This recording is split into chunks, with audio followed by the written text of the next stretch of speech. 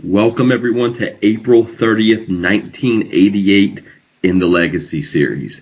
It is Saturday night's main event with Randy Savage as heavyweight champion and Hulk Hogan somewhere else. Sitting before me is notes for the intro that I wrote at 3:30 in the morning when I woke up for like 5 minutes and went back to bed. I don't know if I can read them. I don't know if I can understand them. But what I can tell you is we are at a crossroads. We are at the beginning of a new era.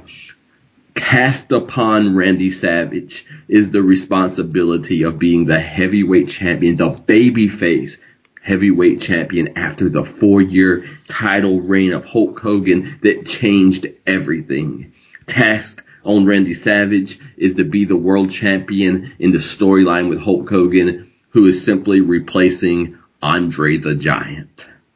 There's a lot on the shoulders of Macho Man Randy Savage. I believe in the show that we're going to watch, at least from what I saw, we saw a better Randy Savage than WrestleMania 4. We saw him dominate some. We saw him in his element some. We also saw the man Randy Savage trying to figure out catchphrases and ideas, because Hulk Hogan, we said, has had a Messiah-like, a savior-like relationship that he's created with the Hulkamaniacs, with the fan base, with the idea of WWF that is simply hard to come after. I found myself looking back at scriptural ideas somewhere in that 3:30 a.m. time, thinking about John the Baptist, who was the forerunner for Jesus Christ, who declared him, and then a few chapters later finds himself in prison and asks his disciples to ask Jesus, "Are you the one, or should we look for another?" In my opinion, Randy Savage has a similar but different moment and mentality right now. It's almost more complicated because he has seen Hulk Hogan at his best. He has seen Hulk Hogan as world champion, and now he stands in that gap while Hulk Hogan goes to Hollywood. Does Hulk Hogan come back? Does he not come back? The Randy Savage question is, are you the one, or should they look for another in me? It's a different question. And in my fandom, in my past, in my childhood, I've always believed that WWF knew Hulk Hogan would be world champion again. It was the plan for WrestleMania 5. I've always believed that Hulk Hogan always leaves a trail back to the world title as the Ultimate Warrior, and so many more to come. But what I'm starting to see in this early part of this Legacy series is there's a difference between Macho Man, who is the space element, and Randy Savage, who sometimes is a trembling man on the earth with insecurity. And so the question I'm starting to formulate, I know the WWF is pro-Hogan. I know Hogan is pro-Hogan. But is there a part of Randy Savage who is going to be conspiring directly or indirectly in his own fall?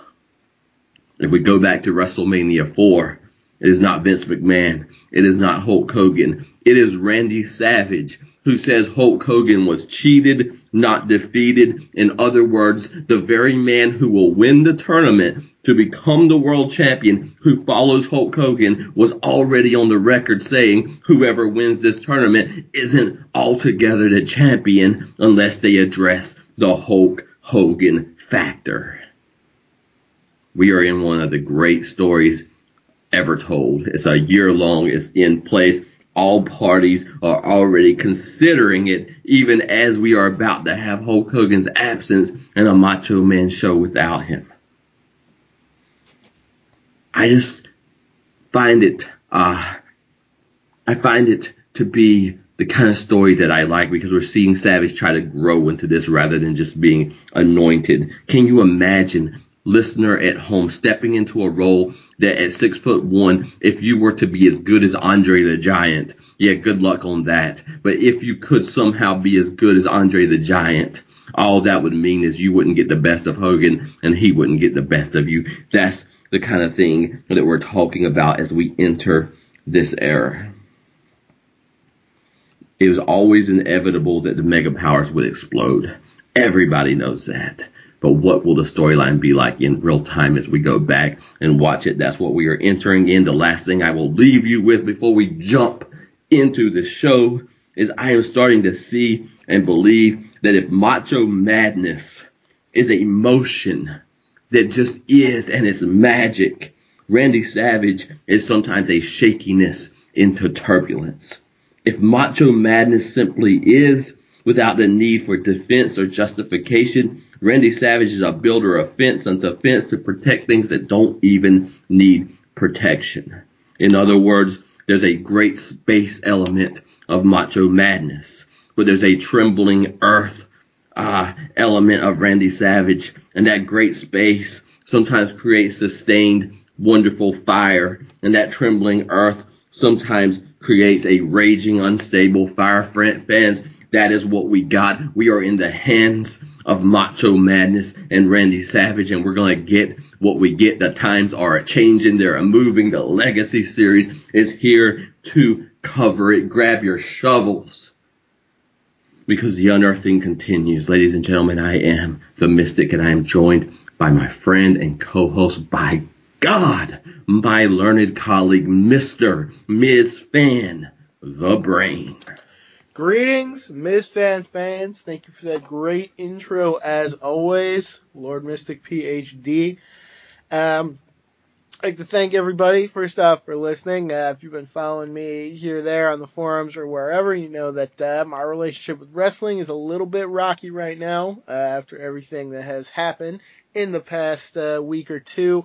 But I am very excited to continue with WWF The Legacy Series. I believe in holding on to the positive connections, to the things you have, to the things that make you happy. This show definitely does that. And this episode, I think, is going to be both a great example of that and also a confusing example of that, because we are going to talk about a lot of people that we are not too fond of on the show, but we're also going to talk about some great stuff, some great topics that we have come up with, that listeners have suggested.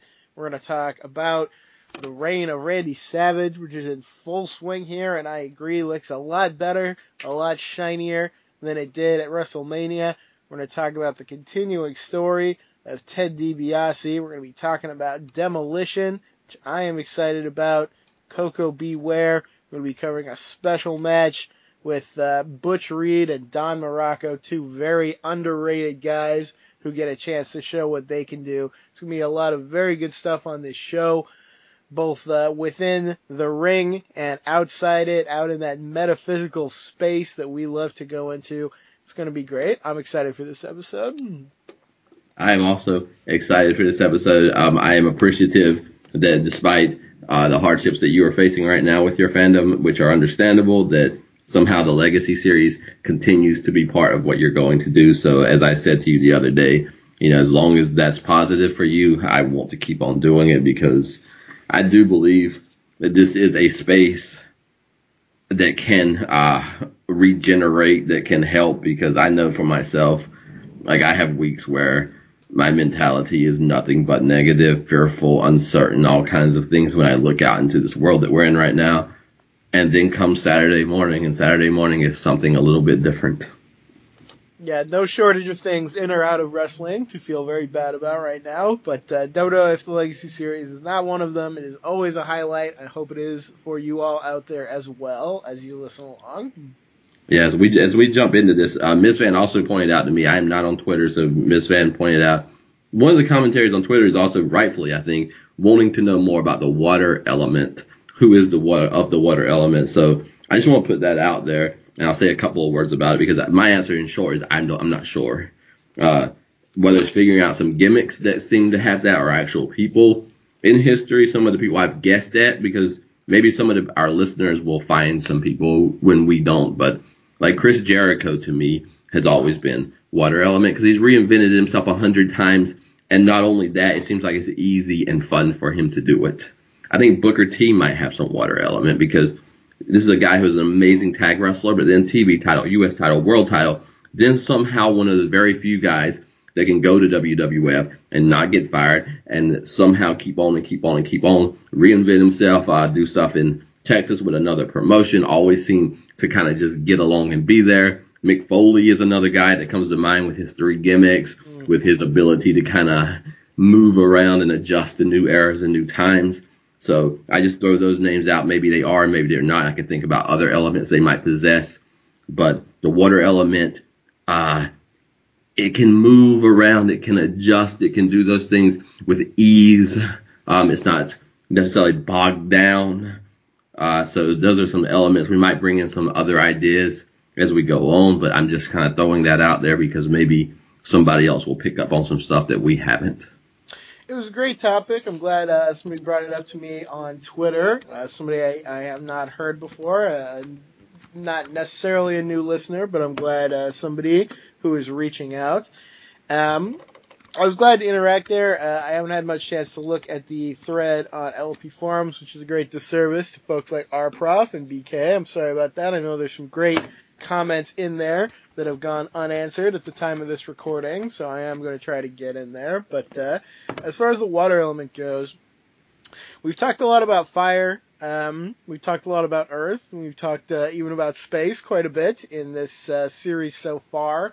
And those are the elements, I think, which do a lot to define this era. And they're kind of elements which are easier to understand and identify. I struggle a little more with air and water because they are harder to identify. They're harder to kind of wrap your head around sometimes. But I was thinking about this, and I think actually there is a strong element of water in this era. I'll ask you, and I'll see if you agree. What element could all of these great managers be except water? Bobby Heenan, Slick, even Jimmy Hart. Right. To me, these guys are definitely water because you can't strike them. You can't hold them back. You can't move them in the way you want them to be moved. They are so versatile. They will move to a new client, to a new plan in a moment's notice. And I'm guessing from your clapping that you agree. So that, I think, is the water element within this series. Yeah, oh my God. Miz Fan the Brain earning his name on this. That's so beautiful. Because not only is that, it just hits true even initially in hearing it, but then I think about commentary from Bobby Heenan on this show that we'll get to where he says, that Elizabeth always goes to the back and gets Hulk Hogan. Slick should get the one-man gang, and then there's pushback, and then he says, or he could borrow a couple of my wrestlers. I've done deals with them before. They always work out fine. And like my mind is just thinking, not only do these managers, like imagine being a manager that can work with Andre the Giant, but you can work with Hercules. You can work across the aisle. You can work with one man gang, but you can work with this person. That by itself suggests there's a water element. But then on top of that, you can work with managers who ought to be competition, trade wrestlers back and forth, make deals, still get along.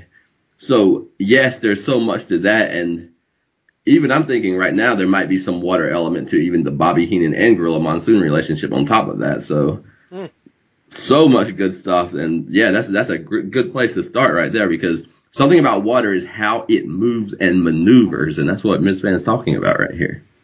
Yeah, absolutely so. I was almost going to sleep when I thought of that, and that's when the good thoughts come sometimes. Yeah, So. that's fantastic. And it's a great era of managers, and we might have hit on part of the reason why. Absolutely. The only other water I can think of in this era, as we said, Hulk Hogan is kind of a chameleon who represents every element at times, and he can be very water-like as well, as we will see increasingly as we go along.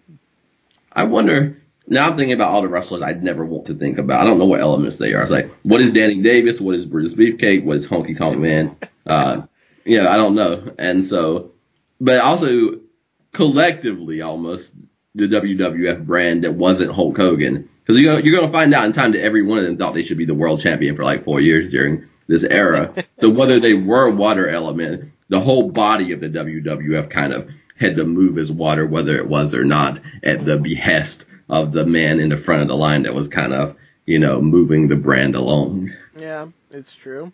Surely Jim Duggan is a rock. I mean, he can't be moved for anything. Even Andre can't move Jim Duggan out of... Yeah. Andre has moved Savage and Hogan and all the great names of our sport out of their zone. They have to adapt to him. Jim Duggan doesn't have to adapt to anything. Jim Duggan's element is a splinter of a 2x4. It just sits there and it won't come out. Indeed. I don't know though. I like that. So Bobby Heenan of all of them, because not only is Bobby Heenan like as a manager, like I said, this like the water element is present in how he manages and who he manages. The water element might be present in the announcing with Gorilla Monsoon because it's such improv, it's such flowing together. There's no kind of restrictiveness to it. But then Bobby Heenan as a body and a bumper and mover, I don't know if it's this week or not. I think it is. He gets chased across the ring and then he just like flat-footed jumps over the top rope, clears the whole like thing, falls on the floor, and even Jimmy Hart, Bobby Heenan, their motions, their bodily motions, kind of reflect that water element.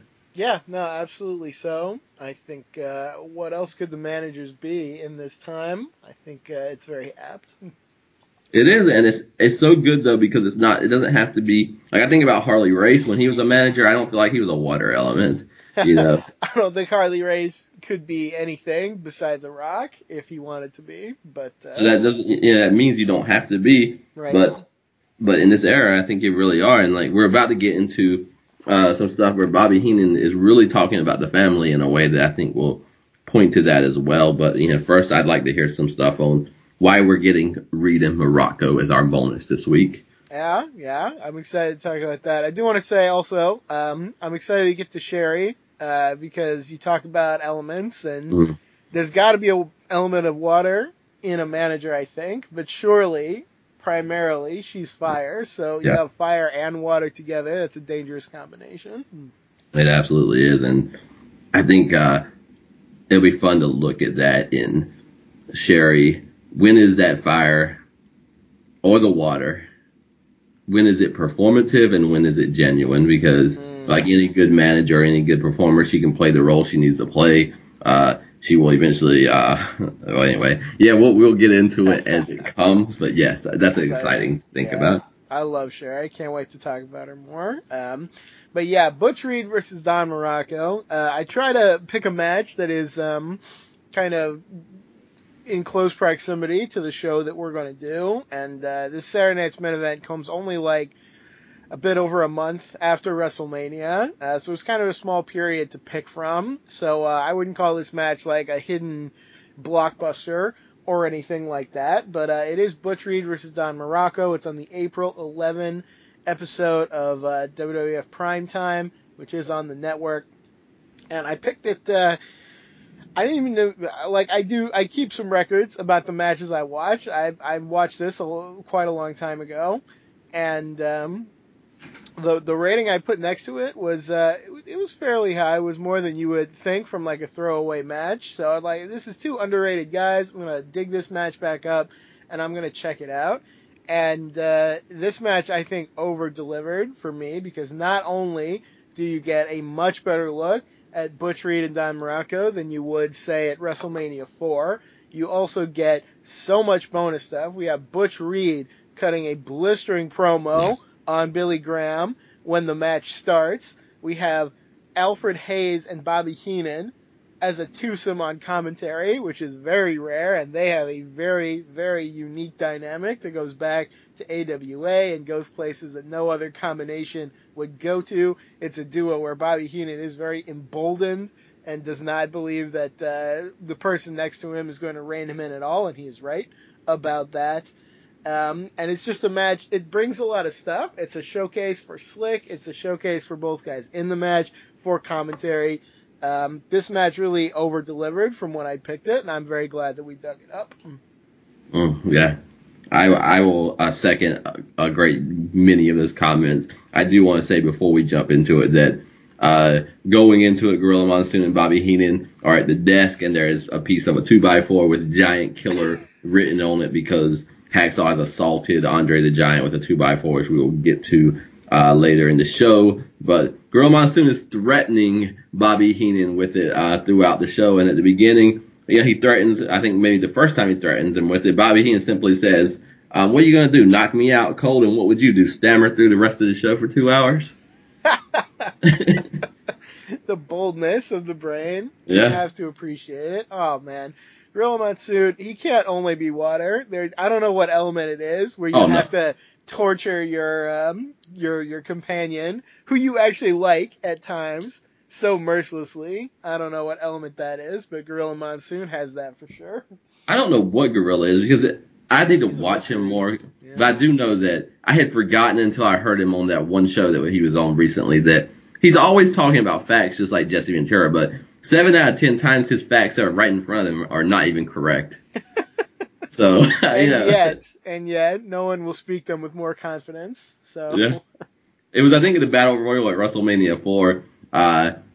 One time he's like, oh, there's so many people, this number of people left, and I think he was like 3 or 4 numbers off. And then another time they were arguing, Jesse was like, I think it was George Steele. Jesse's like, he's never been in the ring, and the girl was like, oh, he was in the ring and he got eliminated. And I don't think any of that ever even happened.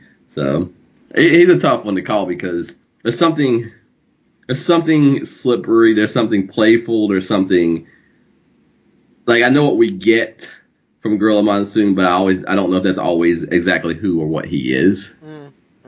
Yeah, no, he's an interesting guy for sure. But I do think that the water is kind of in the relational. Like I think water people, I am not good at this, but if you're water, I think too, you can be good at improv. You can be good at just taking life as it comes. You're not stuck in one idea, one thing. You flow like with life, with the day, with the ups and downs. And so, that's an element that sometimes is harder, I think, to because it's like fire is so, that's prominently fire. Earth is that's prominently earth. But water, you have to almost watch for it not being prominently other things as well. So. Very good point. Okay, so yeah, that Butch Reed promo is so good, and eventually he says it of Graham and Morocco. It is a fool led by a fool. It is awesome. I had actually forgot that Butch Reed was the one they kind of hung on that he put Billy Graham out. He took his comeback away from him, and I was very glad to revisit that because Butch Reed gets very little attention, to be honest, in this era from the shows we are watching. He has not really been featured one time, and I think that is a disservice to Butch Reed because the way he's cutting into Billy Graham here, telling him he should have never even tried to come back, it's great. Like I could have watched a lot more of this Butch Reed. Yeah, it frustrates me sometimes when I see wrestlers who I think if you just go with what they have, you could have done a lot more with them. And Reed, that tone, the blistering is the right word. Like there's something there that could just be utilized so much better. I'm glad you gave me the backstory because Billy Graham is acting out this entire match in ways that do not seem justified. So at least he has the pretense that this is revenge for being put out to justify his behavior. Yeah. It goes only so far, though. We're going to see some very explicit babyface privilege talk in the commentary of this match, as you already alluded to. Yeah, absolutely. This is like Butch Reed, Don Morocco are both big guys. They're muscle guys, but they're also guys that can surprise you in how they get up and get down once in a while. So you're going to see everything from moving a little bit to slower pace, pile drivers to things that are not pile drivers. So it's a very good matchup. When Reed's talking, it sort of reminds me of a Clash of the Champions. So the vibe is a little bit different than a lot of stuff we cover. So I think it's a great bonus match choice. Yeah, it's definitely under the radar, and it does have kind of a different feel. I saw footage of a house show, I think, and it was the strangest match because Slick was not there.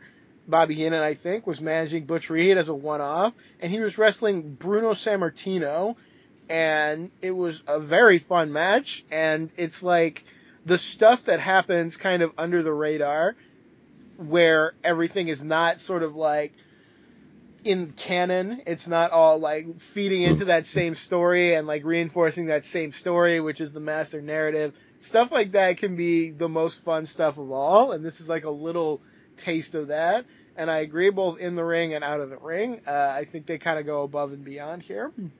It is. It's a funny thing because when you get into this era and you appreciate it so much, you must appreciate it then for the storylines that are playing out. And yet, how much more special is it, as you said, to catch that storyline that is not playing into that dominant storyline, that is doing something a little sideways, a little different. And I think we've seen that several times when we've gone. Even getting a chance to hear Bockwinkel kind of in that Rude Orndorff matchup, and just Yeah. you know, it's special. It is for someone back in the DVD era. If you love the bonus footage and the stuff kind of left out, which sometimes can be better than what is included, then those are the kind of moments we're talking about. Yeah, absolutely so. Um, Another big highlight of this match, as I said, I think, is the commentary. We have Graham out there as a babyface manager, which is rare in and of itself. And you get him interfering in the match with his cane, and Heenan calls him out for it. And he said, "Oh, if I did that, you'd all freak out, and I'd go to Jack Tunney's office, and I'd be in trouble." And Alfred Hayes, God bless him, what a funny, weird little guy he is. He said, "Oh, my attention was diverted when that happened," which is both an amazing turning of the tables and also yet another sign that baby faces and heels sing the same song and they don't even change the key when they do it. Oh, that's so beautiful. They absolutely do sing the same song, and that is why it is a battle of narratives and not necessarily always a battle of good versus bad, because Lord Alfred Hayes will prove in this show he is over watching his monitor at times, so I highly doubt that he was not looking at that time. But, if you take things at face value, then you've already failed to understand this era. Indeed so. Heenan and Hayes is another one of those AWA connections, which I think I mentioned. These guys had their conflicts going back so many years that they get to revisit here, and I always love to see stuff that connects back farther than the world that began in 1985, which is the kind of sanctified, acceptable world that everyone agrees on, and everything beyond that is sort of uncharted territory. Yeah, there's another great moment, a Heenan moment, where to fight back, an object is given to Butch Reed. We can't really see what it is. Lord Alfred Hayes says, "Whatever it is, Morocco doesn't know about it." And Bobby Heenan says, "Are you saying he's stupid?" Alfred Hayes has no good response for that, as you might expect. I want to talk about Lord Alfred Hayes for a minute, because I never, his whole presentation in all of the WWF is, so dopey, but Yeah. likable. I don't know. I have a hard time even articulating why I really enjoy Lord Alfred Hayes in the WWF so much. He's such an odd character, and it seems like he shouldn't be allowed to exist in this form, but he does, and somehow it works. I haven't listened to him a lot since childhood, and so maybe we'll hear more of him in time. But he kind of reminds me a little bit of completely different person, completely different presentation. But his babyface ness has a Gene Okerlund, I think, nature to it, that he can be very short, and he's not one that's going to go out of his way to overly defend his positions. It's just going to be so. I don't know. I need to hear him more, and then I'll kind of get an opinion. But everybody, we're talking about all the managers who were larger than life in this era. The announcers are on the same level as the managers, as just standout, otherworldly. Everybody's top notch in this era. Yeah, nobody is just like a regular human in this era. It's definitely something more. Oh man, yeah. If you go and you dig up some of the commentary, because Hayes would often sit in when they did Madison Square Gardens shows and stuff, and they get a little out of hand at times. They're talking about stuff that I don't know. I'm just gonna leave it there. Maybe we can dig it up later. So. I remember him more from studio, being in the studio during, I guess, weekend shows. Right, yeah. One thing with Butch Reed, I will say, you get both a pile driver where he spikes Don Morocco, and you get a nice swinging neck breaker. So there are just moments of different kinds of offense that Butch Reed just executes so well in this match. Yeah, there's some nice stuff and some nice bumping around from Morocco as well. Yes. And I really want to praise Morocco here too, because he's forgotten about a little bit. But as I said before, he really is a highlight. And I think this is not even his time and place, because naturally he's a heel. He was Intercontinental Champion back in the day. And Now he's sort of at the end as a babyface and sort of just a stand-in for Billy Graham, but he's doing a great job with it, and I really got to praise him for that. Absolutely. I've always liked Morocco. I liked him when I was young. Mm-hmm. He surprises me a lot because he looks like he wouldn't be able to move at all, but yet he puts in the effort, he puts in the energy, and he's another guy that there are so many different things. There's Hulk Hogan is Hulk Hogan because he's Hulk Hogan, and then there are the guys. You look at the guys around him. It's Randy Savage and Andre the Giant. Then you got guys who think they ought to be higher, like Honky Tonk Man. You got guys like that. Then you got folks who maybe should have been higher, and then you got this kind of guard who had really been before this era, and they're still in this era, but they're not of this era. And if you tweak them just a little bit and give them a right opportunity, a right time, they could have been so very much more in this era. And Don Morocco, to me, is one of those. Absolutely, yeah. He does a very good job here. Here's a spot I love. They do a lot in this time. They did it in this match, where one guy goes up to the top, he jumps off, and the other guy punches him right in the gut as he comes down. Yes. That's a great spot to me. I got to shout it out for sure. I can't remember. Does he flip out of it? Because that was also a thing back in the day. No, that's like the top level of that spot. Okay. He doesn't do the flip. It's maybe an Arn Anderson thing? He's not the only one, but he would do it consistently. And I just know. I can see that in my head as soon as you say that, people flipping out of it. Because you're caught like in the midsection, so it's almost like you're riding the punch to the gut, like over and out. It's a nice little spin out of it. Absolutely is. The other thing I want to touch on again, and you already brought it up, another commentary bit. I definitely love when Heenan suggested Slick run to the back, just like Elizabeth, and bring out some help. And talking about his past dealings with Slick, he can use one of my men. If anybody remembers, Heenan purchased the contract for Hercules with a pile of money and a vignette with Slick, which was a great little interaction. So I love the partnerships between managers whenever they come up. I love those. I love the reversal of the babyface privilege that just happened at WrestleMania. A lot of good, insightful stuff packed into a little moment here. It is, and you don't even need like the babyface announcer to push back. Just in silence, your felt sense knows that's not okay. Like if Bobby Heenan wanted to do that, Slick wanted to do that, it would be like an issue, and there would probably be a rule about it in a week or two. And yet it is probably one of the most noble babyface moves that are happening in the business when Liz and Hulk Hogan do it. Yeah, Liz and Hulk Hogan can just do anything, I guess. Although that will be a source of trouble for them in the future. So that's another, yes. Even they're out of the things you get away with because you can sometimes come back to get you, and that's knowing that WWF knew more than likely they were going with Savage and Hogan at WrestleMania 5 a year out.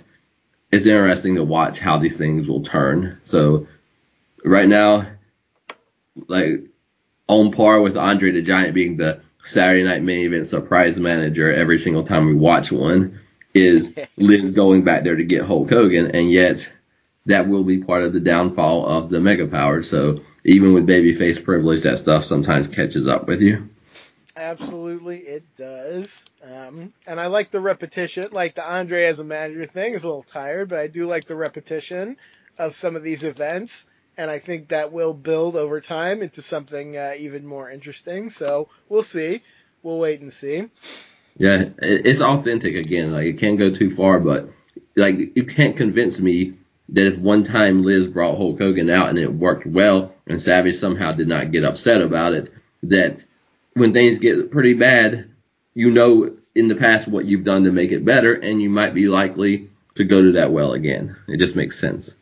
Absolutely so. And of course, we know the catalyst eventually will be not Elizabeth and Hogan coming out of the back, but going into the back together. So there's an inversion there that I think is important. Oh man, so good. We're in another year. It's so hard because I didn't realize what Andre the Giant was going to do in this Legacy series, and it's so hard to kind of leave that behind. But at the same time, man, this next year is going to be an interesting one. Yeah, I mean, Andre will be in the main event of SummerSlam. Yes. So that feud is not done and dusted yet. But the very fact that Hogan is not here and Andre is feuding with, of all people, Jim Duggan, as we'll talk about later, is, I think, a pretty big sign that Andre the Giant is now not going to be what he was before. He's always going to be Andre the Giant, but the guy who was toe-to-toe with Hogan, I don't know if that guy is really here anymore. Yeah, I agree with that. And a great sign of that is Jim Duggan's presence. It's a big clue. I would have to agree. Don Muraco does win this match with a roll-up after pushing Reed into Slick. After the match, Billy Graham bullies Slick with his cane, pokes him as he is lying prone on the table. So it's a little extra babyface privilege to sort of round it out for you there. Yeah, so that's a typical way that heels lose matches. Often they get run into their own manager, but then a little bit disgusting to me to catch Billy Graham over there beating Slick with a cane while Slick is horizontal on the table. Like, for the love of God, you're a wrestler. You can at least let him stand up and do it fair. Yeah, for goodness sake.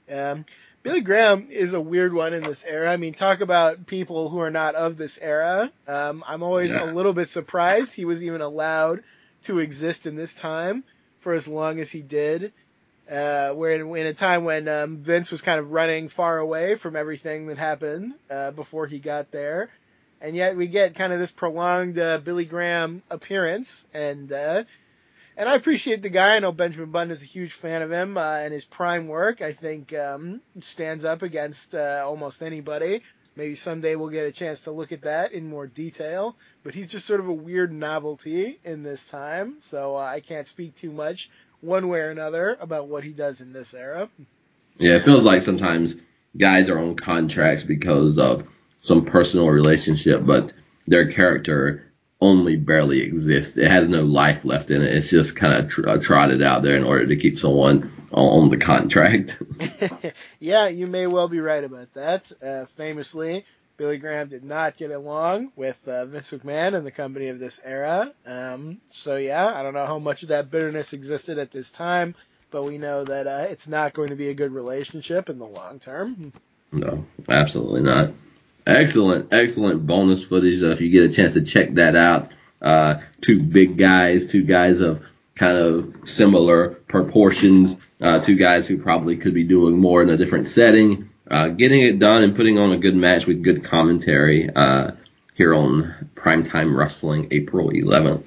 Absolutely, do check it out. I will post that in the forum thread as well, just so it's very easy to find.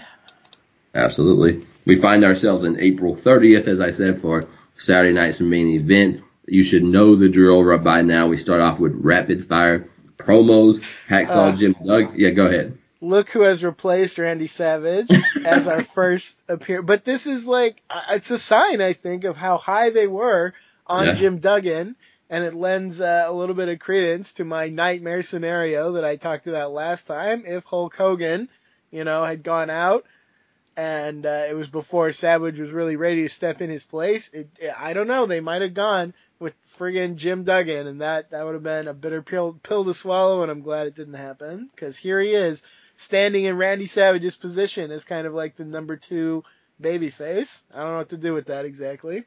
It really feels like, by evidence, if Hulk Hogan's making a movie, if Randy Savage were to get injured in this moment, Hacksaw is the next guy up. Yeah, which is scary in and of itself. So Hacksaw says, listen up, tough guys. I am spring cleaning, and I've got the broom. He's so proud of the weapon he's going to use to attack everyone. Yes. Just like Bruce Beefcake. I don't know how this guy's a babyface sometimes. I will say the person who reached out to me and talked about the water element also shared that they were a fan of Jim Duggan as a kid and still maybe appreciate him to this day. So I'll give a little respect to Jim Duggan. Clearly does have a lot of fans, and it's not like Beefcake where I'm ignorant to why someone could be a fan of Jim Duggan. So I'll give him respect as far as it goes. But man, like we're going to talk about in a minute, there are times where I find him almost unwatchable. So more power to you if you get something out of that. Yeah, and the show, Ms. Van might have to mute his mic for a moment, but the show, on this show as a listener, your favorite wrestler could be Brutus Beefcake, and that's okay. We're still going to shit on him because we're going to call it how we see it. But the end of the show is always, don't let the legacy be dictated to you. So we do not believe our opinions are to be above you, but we are watching consistently and trying to pull as many threads. And there are moments with Hacksaw, I can say, like, I see the appeal, like I see how popular he was. But often, man, when it gets to the ring and he's just doing his Hacksaw thing is just to run through you, and you can't run through him, and it gets boring, it gets predictable, and he's just off-putting to me. So until he does something to change that, that's how it comes off to me. Fair enough. And if your favorite wrestler is Brutus Beefcake, please drop me a line and tell me why, because I would love to understand. That's one I just like.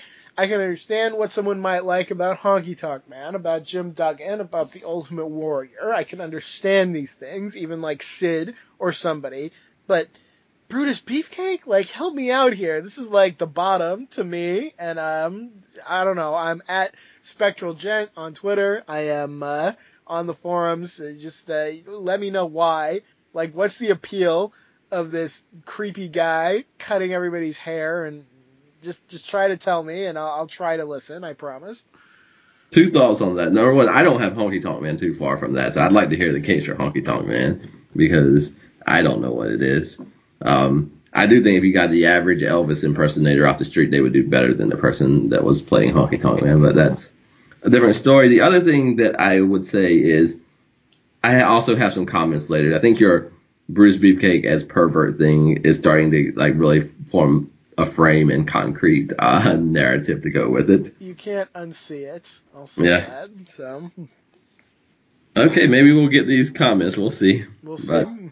But, Heenan, Andre, Hercules, that, number one, just go watch the show and pause it when they're on screen together because this is a beautiful, classic image of Hercules and Andre and Bobby together. It's a privilege to even see them on your screen. It's beautiful and proof again that Andre could very much be a team player if he wanted to be. He was here to support his friends and colleagues. He could be out here chanting for Hercules Mania, if they asked him to. So, God bless Hercules, God bless Andre, being part of the family. You gotta love it. Yeah, I don't know when the Horsemen debuted there. If you jump on one of us, you jump on us all. But we get, when you wrestle one member of the Heenan family, you wrestle the whole family. And it will see that phrase again later added to, but it's a honest statement. They back that up. They are more loyal to each other than almost anyone in this era is to one another. I would love, this very rarely happen, but watching like week to week Wrestling Challenge or Superstars or whatever, every once in a while, these groups that were all under one manager would have a 6-man tag or an 8-man tag or something, and they would just beat up some jobbers, of course. But I always love to see that because these groups, they don't hang together like factions and stables do today, where they all kind of like always come out at the same time with the same music and do the same thing. They don't really get to do that, which is both good and bad. But the times that they do associate with each other, kind of under one roof, was always cool and special to see. So I really enjoy stuff like this. I do too. That's special. Dangerous Alliance was also one in my time that it was always interesting to see them together because, what a world when like Arn Anderson and Bobby Eaton or Arn Anderson and Rick Rude, Arn Anderson and Steve Austin, like the combination, seeing them pass in and out of relationship together. Like, again, it's authenticity that we often look for. And, if you're in a group together, you might not be with that person all the time, but once in a while you're going to cross paths. And, just seeing Hercules and Andre together was fun for me. Yeah, absolutely so. Slick was robbed. He said, call the police. We've been robbed. And he says the Slickster doesn't get mad. He gets bad. And they're going to take on Randy Savage later in the show. Again, all big praise to Slick, who does not get talked about enough. He is great here. He is a highlight of this little promo barrage. Yeah, One Man Gang makes a sound and does a punch. I don't know if that's his thing or not, but... That's the beauty of all these managers. That it doesn't really matter if the guy can talk or do anything almost. If you have a good manager, he'll probably get over anyway. I love that Randy Savage, acknowledges that this is his first defense on television. There's something historical about it. First reign, first televised title defense. He also backs up a theory I've been putting forth because he says Macho Madness is going to surround you. Yes, he gives voice to one of our own talking points that we've used before, and it's not the first time, or it's not the last time, I should say. The energy of the Macho Man does surround you, and I'm going to talk about later. One of the greatest things that Randy Savage can do that nobody else can do is be in two places at once, seemingly. Like the way he moves is unlike anybody. And I want to co-sign something you said. A lot of the Randy Savage that we have praised came back tonight. I don't know what happened at WrestleMania 4, but this is the guy that we've been coming to see for sure. It is, and what do you make if you let's say you want to exclude the space element? That's just too much for you. What do you make about the fact that we will have a credible conversation about whether or not Randy Savage can be in two places at one time? And we're failing to do our job if we don't acknowledge that this man might be in two places at one time. That there's something, there's a gray area there, folks. Yeah. Speaking of, no gray areas. Here we got Vince McMahon and Jesse Ventura on commentary, so it's going to be very much a kind of nose-to-nose battle throughout the show as usual. Very antagonistic, for sure. Yes. Jesse Ventura is here to call out Jim Duggan as a criminal. We do see the footage of Andre and Duggan embroiled conflict, and Duggan cracking Andre in the head with that 2x4. Ventura says it's a crime. Vince says, no, it's not. And even if it was, it has no bearing on this match, which is just what a terrible response. Thank you. So I have a box around the statement that it's not, but even if it were, like who follows their statement other than Vince McMahon follows up their claim with an acknowledgement that they're lying to your face, but it doesn't matter. Oh, only Vince. Yeah, God, yes, perfect. Window into Vince McMahon, the commentator, and then this is a night of journalism. We will consider openly: is Gene Okerlund a journalist? Is Jesse Ventura a journalist? And they will kind of go to war over that. So we kick off with Gene Okerlund in the back. He's with Andre the Giant, Bobby the Brain Heenan, and Hercules. Indeed, and to that point, Bobby Heenan declares definitively that Ventura is a journalist and Okerlund is a jerk. So, yes. Mystery solved. Yeah, it's kind of, and who knows him better than Bobby Heenan? And Gene doesn't full on argue because maybe he's a journalist and maybe he's not, but he certainly is a jerk. So nothing to say there. Bobby Heenan says, when you cross me, you cross the family, and when you cross the family, you have to answer to the family. Yeah. We have some good stuff here from Heenan. We have Andre imitating the Duggan Hole cry, which I don't know what to make of that. But he does it while miming that he's choking somebody, and the cry kind of dies off as he goes, and it's a nice little moment. It's a 5 of 5. Beautiful. Because it's the reverse of the thing, because that gets louder. This one gets more quiet because it's a choke and he is finishing you off. He should have just took it from him. They should have took the 2x4 from him and the gimmick and just taken it away from him and sent him on his merry way. If only. It is a little, I don't know if we're going to actually watch any Andre Duggan stuff, but it's a little frustrating because like we said, this is a guy who was like the only threat in the world to Hulk Hogan. He's a guy that like nobody could stand up to, even Hogan. Remember Hogan like sweating bullets in the ring as Andre leaned against the ropes. That great scene. Jim Duggan is incapable of taking somebody that seriously. Like, this is a planet crashing down on Jim Duggan, and he just puts his hands on his hips, and he makes that stupid face, and, like, he's just going to let the planet fall on him, and he's not going to sell what that planet does to him at all. He's just going to not care about anything. So, this is why I find Duggan so frustrating. It's like, everybody looks like crap when they fight Duggan because nobody can make any impact on this guy. So you're like, well, I guess that guy was not really impressive after all. And it's like all in the service of Jim Duggan being this untouchable superhuman. Like, Hulk Hogan should be glad he never had to fight Jim Duggan. That was like the true threat because I don't think Hulk Hogan could make a dent in Jim Duggan's like friggin' aura of just, it's not even like he's invincible. He's just like you can't affect him positively or negatively in any way. He just exists in his own plane. You just took every word out of my mouth that I was going to say next. God. Because we're going to see it twice in the show. When we go to the promo, which is next, Gene Okerlund and Hacksaw. Hacksaw's just scratching his head like he doesn't even know what's going on right now. So, like, he's haphazardly in a feud with Andre and getting the best of Andre and not even giving his effort. And then Hercules, like, when he wrestles Hercules on this show, he's watching Andre the whole time. Like, he's just beating up Hercules without even, like, his mind being on Hercules, which just makes Hercules, who's named Hercules, look like little to nothing. And that nonchalant attitude. How many times, when you go back and listen to the history of WWF, the Legacy series, how many times are we going to praise people for how they bump, how they sell, how they make their opponent look better? Hacksaw Jim Duggan is the opposite of all those things. Yeah, absolutely. The polar opposite, insofar as I don't think he ever did one of those things one time. So, he calls Hercules a yo-yo, and he says a high-fiber diet or something about 2x4s. And I don't even know what I don't know what he's talking about with either of those comments.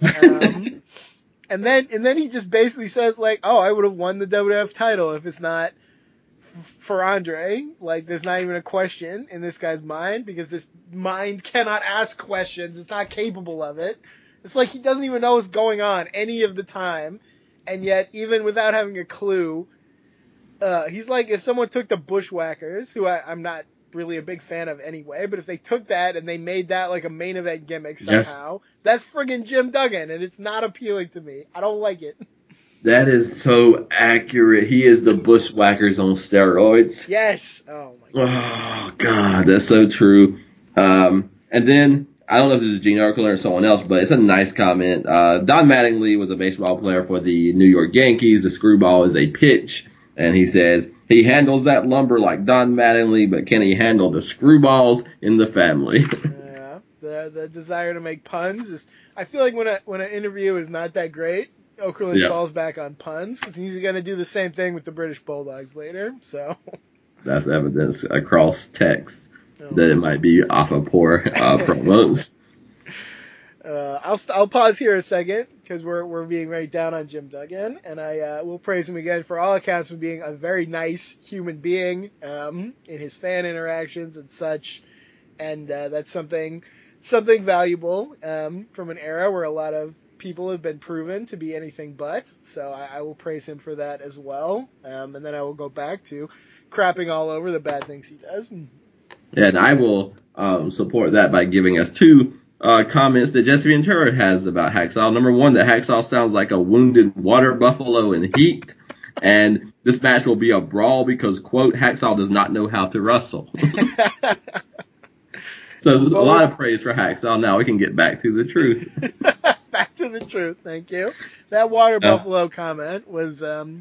it was too true. It was coming through my TV screen a little bit for how true it was. Yeah. The cutting insight of Jesse. And Vince McMahon, I've never heard a water buffalo in heat, so like he doesn't oppose it necessarily. Just he can't speak to it. Right? Yeah, he can't disagree. You can't disagree with a comment that cuttingly true. You just can't do it. So there were 2 or 3 times I wanted to like this because I don't get to see Hercules nearly as much as I want to. True. I thought Hacksaw and Hercules on paper, that it could be very much a Don Muraco versus Butch Reed in kind of what they bring. But man, I cannot, I was deeply, deeply offended by the moments where Hacksaw is dominating Hercules while not even thinking about him and just watching Andre, from the ring. This is one of those Duggan. I think I gave a little praise to the Duggan match at WrestleMania 4 because it was the best kind of Duggan match where he sort of dropped everything and just actually fought the other guy, and he actually acted like the match mattered to him. And this was the opposite of that because it's all the usual Jim. Every moment he's just bellowing, and he can't sell a thing, and nothing can affect him practically. And then you've got friggin' Vince McMahon also screaming ho on commentary, and just there was very little that I could enjoy in this match. It's too bad because you got Hercules, you got Bobby Heenan, But I don't know. Jim Duggan just drags everything down for me when he's doing his usual shtick. Yeah. You also have a pattern that I love, which is just a beautiful manager that Andre is. Like Hercules gets knocked down by an out of the corner clothesline. He backs up, sits in the corner, and you see Andre. We've seen this several times now where Andre from the floor into the ring is speaking into the ear of the wrestler, giving them advice and helping them in the match. Yeah. Andre as a manager is very fun and a good way to keep him active at a time when he was probably not going to be wrestling too much. I think at some point, probably before we go to commercial, Hacksaw grabs a 2x4 and clears the ring, chases the managers, just clears out the arena probably before he's done. Probably so, yeah. It does give Heenan a chance to do his crazy ring out maneuver, and we've talked about this before. It's nuts. He's practically doing like a 450 splash out of the ring, and he just lands on his feet instead. But man, I don't know how his knees held up for as long as they did. And we know he'll have neck problems in time. He'll have some nerve damage in time. But man, like this guy's in his 40s at least here. And the way he jumps out of the ring, it's nuts. Like, I've never seen anything quite like it. It is graceful and with the appearance of ease.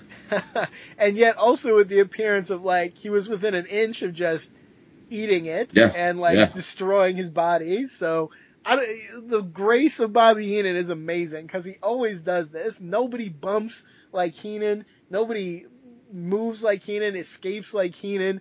It always looks like it's going to be a disaster, and yet on close examination, it is incredibly graceful. So another point in favor of my man, Bobby the Brain Heenan. It is only Roadrunner-like cartoons where you can stretch reality and bodies and you can have them like pulled across the entire screen. Bobby Heenan does that in real time as a human being. It's impressive. Watch that little spot. It's the highlight of the match, probably. It is.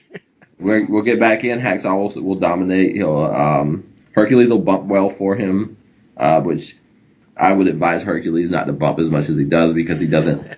I don't know who he doesn't realize he is, but that's one thing that bothers me so much, that the babyface turn of Hercules should be especially maybe not even immediately because he's bound to Ted DiBiase, but it should be ultimately the great awakening of understanding just who you are, that maybe you transcend errors, that you are Hercules, and it should be an awakening that changes this character and the WWF, but I don't know that we'll fully get that or not. No, I don't think we will. He's one of those, I don't, like, some of the people who turn face here, from heel to face, just never, like, make it over the hump.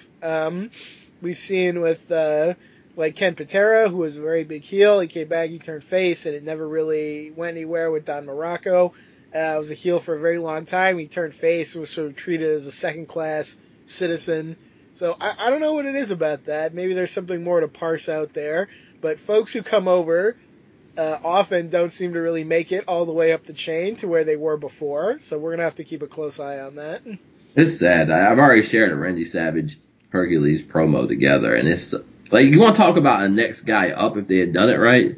Push Hacksaw out of the picture and build Hercules as that third guy. Yeah, no, that's very interesting. Man, my instinct is to question that as much as I like Hercules, but maybe that is just because he never got that opportunity. So let's watch Hercules very closely, as we are doing anyway, and see how far we think he could have gone.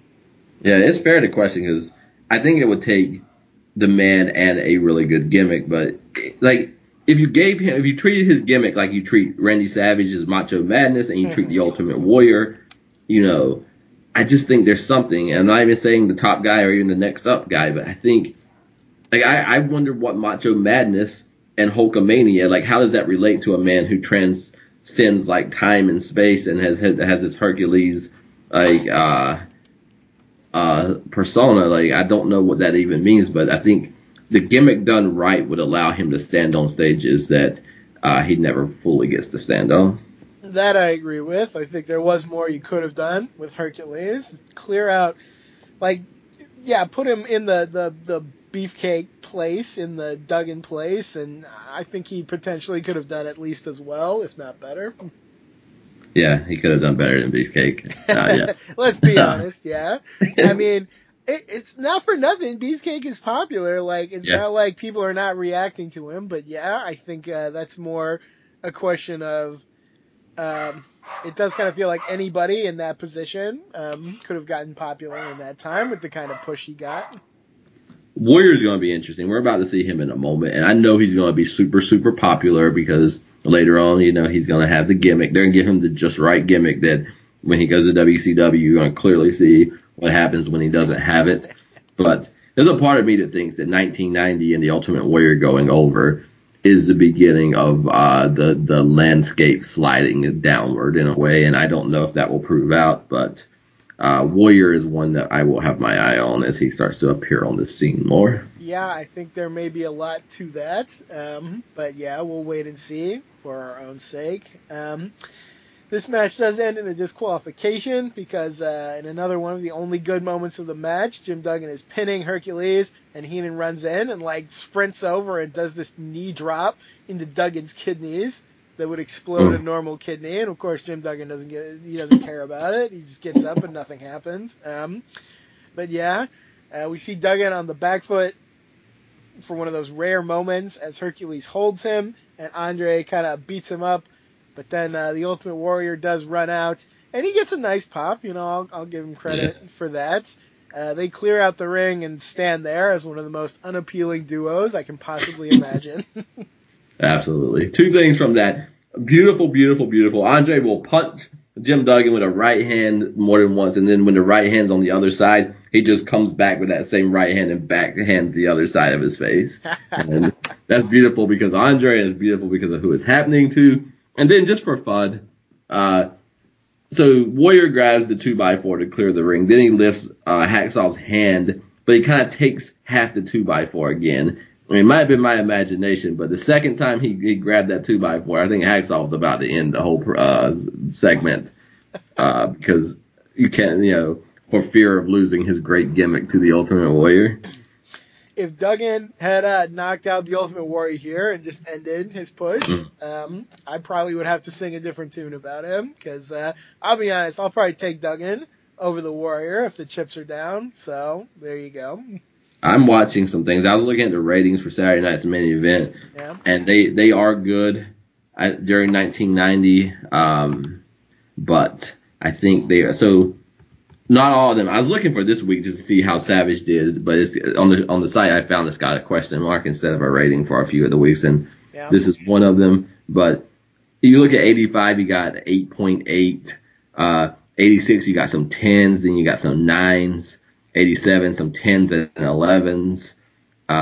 88, you got some 10s, you got some 8s and some 9s. 89, you got some 10s and some 9s and some 8s. Then January of 90, which is Hogan Champion Warrior, you got 11.1. Yeah. And then you're going to go 7, 7, 7. And your next 8 will come in February of 92. And then it's a 6, and then it's all the way down to 2s in 2006. But, it's not like the world falls off, but I do think that if you ever want to defend Hulk Hogan, if you're a Hulkamaniac out there, I think the clearest way to make a case for Hulk Hogan is to watch the Ultimate Warrior as champion because the Warrior looks better, the Warrior's younger, the Warrior defeats Hulk Hogan, but there is a texture and a context and an ability to do something other than pose and look good that the Ultimate Warrior I don't think has, and I do think again what they hope for and maybe even believe is going to be almost a second burst of energy for WWF is going to become some cracks in the landscape when Warrior takes over.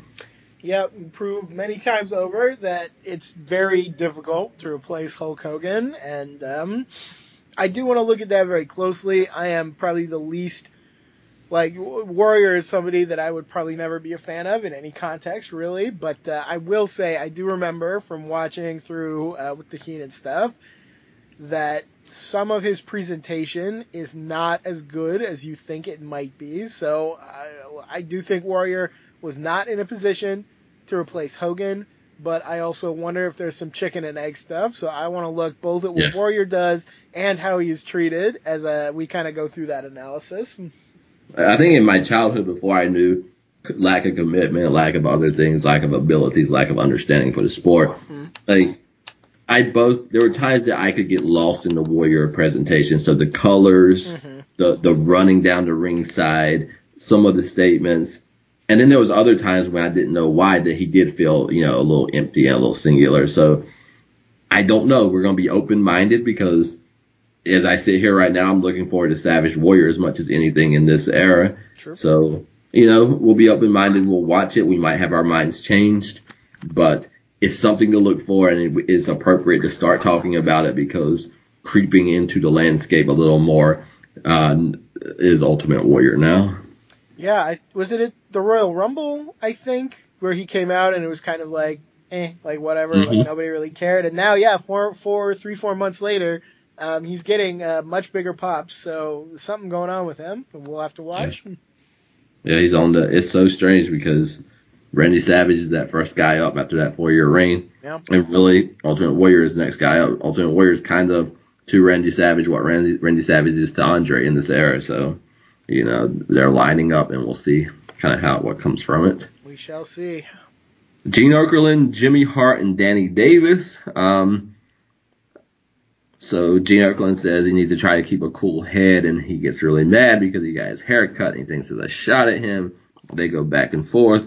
One thing that, I don't know if this is babyface privilege or not, but why is it that with heels, if I say Danny Davis, I don't even know if third tier is right, but this is low level, insignificant, petty, kind of snake, rat, whatever you want to call it. Like there's a role and a space for that kind of heel. Is Brutus Beefcake not the equivalent for baby faces?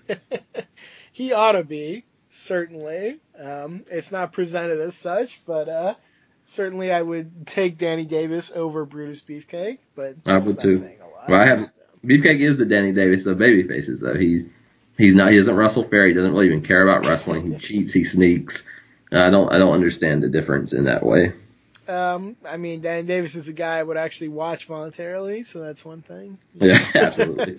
So I Jimmy want Hart here threatens to pull out Okerlund's hair from the inside, which I thought was a violent suggestion. So that's Jimmy Hart also calls Brutus Beefcake the Butcher here, and I had a very bad flashback in that moment to something that will happen in 1994 involving all these people that they should be very ashamed about.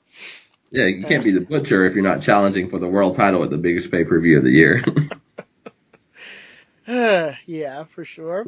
Danny Davis has a bag of haircutting tools, and Okerlund seems disturbed by this, and yet the other guy's literally doing the same thing, so there's your babyface privilege again. Yeah. The moment that he has shears, everybody will act like this is a threat to like the health of everybody in the building that Jimmy Hart's walking around with shears in a wrestling match. When the real shears cutting pervert is the one already running around, so yeah.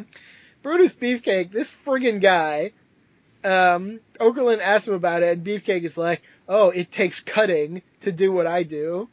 And I'm like, you idiot. Of course it... What are you even talking about? What does that mean, you freaking idiot? So, oh my gosh. He informed us that it takes cutting to be a barber. You moron. Oh. God, that's pathetic. So then, I want to co-sign your pervert theory because this is also Brutus Beefcake's response. All work and no play gives Brutus a dull blade. That's why I've decided it's 2 for 1. So Davis will get the full treatment and Jimmy Hart will get a partial treatment from Brutus tonight.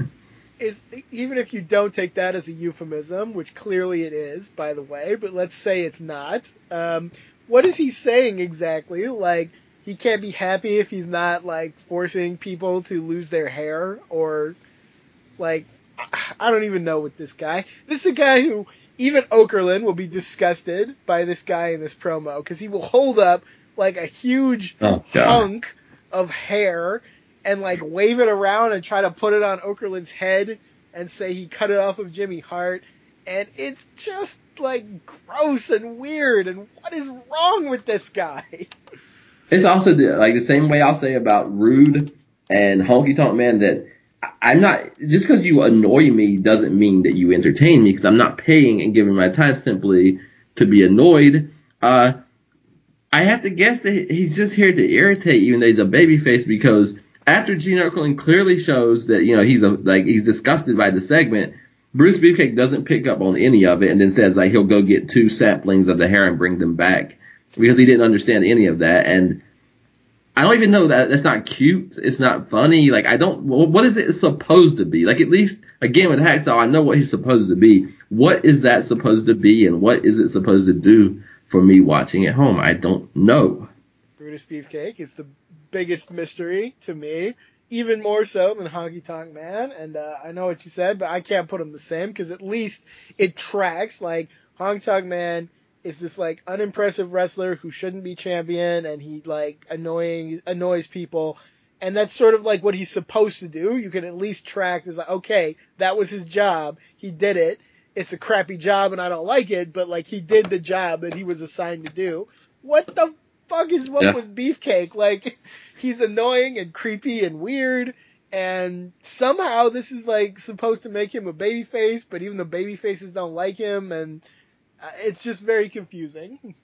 Yeah, that was my point, is that I criticize people for doing a job that clearly has a service. And so I don't know what I have to say about this guy, because I'd like to know, because nobody's going to critique you. So honestly, someone out there that listens to our show, especially if you watched it your whole life, probably enjoyed Brutus Beefcake. So when he misunderstands everything and he's still bringing the hair and he doesn't want to wrestle, he just wants to cut your hair. What is the positive affect that is coursing through you, and what language should we use to praise it? That is the mystery. So if anyone knows, let us know, I guess. But yeah, here's a clue. You might not be the babyface if after your promo, the announcers are talking about what different people would look like if you put a different scalp on them that you cut off of somebody. You might not be the good guy if that is your narrative. No, you're absolutely not. And when Gene Okerlund and Vince McMahon are on their face, deeply disturbed and offended when they see anyone else carrying shears, it might mean that nobody needs to be carrying shears to ringside. Yeah. So this is a weird episode, because I actually did enjoy it, but some of these matches, I didn't necessarily enjoy this show for the matches. There's 1 or 2 that I like pretty well, but some of them are just not good matches. So the episode kind of gets by just on the aesthetic and the feel, which I think is very good. But yeah, I wouldn't recommend anyone in the world. This was worse than the Duggan match, because you don't even have Heenan or Hercules here to save us. This is not a match. These are not wrestlers. I enjoyed this show even more than I thought I would, and I think it's great that you said that, because it's not going to sound like it in a lot of spaces. But again, they have Saturday Night's Main Event down so well that it's hard not to like it. Absolutely, yeah. Even when the matches are not good, as many of these are not, there's still something enjoyable about it, because it's all the color and the character and the presentation, and it's great. You enjoy watching it, and the matches are kind of not the point, which I guess maybe catered to Vince McMahon's dream or something. But yeah, this match, it stinks. There's one point where Beefcake hits a knee to Danny Davis, and usually it looks like crap, and this time it looks like he really hit him. Yes. And then Davis is just very sluggish afterwards. So even within the context of a short nothing match, it seems like nothing is really going right. So it's I don't know. It was very weird to me. Yeah, how you can not even have a wrestling match and still have a botched spot is only what Brutus Beefcake can bring to the table. Yeah. This is 88, so 6 years later he's main eventing Starrcade, which this is not even WCW, the Legacy Series, and I just want to take 1 second out to condemn them again. That matchup. Always and forever, the worst non-Russo thing we ever saw on the whole thing, for my money. Yeah, and he's even now, I don't know if he's in his prime. He's probably as close to it as he will be. But yeah, it still just stinks so much. And then you're going to bring him back later when he wasn't even wrestling hardly anymore. and his face was broken, and it's just it's baffling. It's very mysterious to me. Beefcake wins this match, which is short and very bad, with a sleeper hold. He struts around and looks like he's orgasming. He cuts off a lot of Danny Davis's hair and then like sprays this white crap on him just to complete the ritual humiliation. And then he wakes him up so that he can be horrified by what happened to him. And man, it sounds like I'm describing some kind of like body horror, torture porn film or something. Yeah. Just it's creepy. It's so creepy. I don't like it. No, I don't. You not only did you take the words out of my mouth, but you didn't even finish the sequence because he wins with a sleeper, which ought to be enough. Then he cuts his hair, which is abuse, and then sprays his hair, then wakes him up to show him in the mirror, then beats him up again. Yes. It's not even enough. What the fuck is wrong? Oh my god. There's no justification for that behavior, and again, one of the great truths I think I came to is that the fans cheering you doesn't make you good. The fans can also be bad for cheering, and this is another one that I justified cheering Brutus the Barber Beefcake on any level whatsoever because I haven't found a single one yet. No.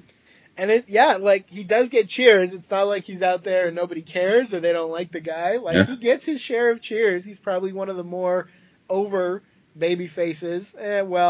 He's kind of in that upper-ish range. I don't want to go too strongly here, but I don't know. It's something that people decided they were into, and I don't know how to articulate it exactly, but it's not something I feel like giving Beefcake a lot of credit for. I'll just say that. No. The garbage segment. I would recommend skipping it if you watch the show. Yep. Nothing good here. Just move along.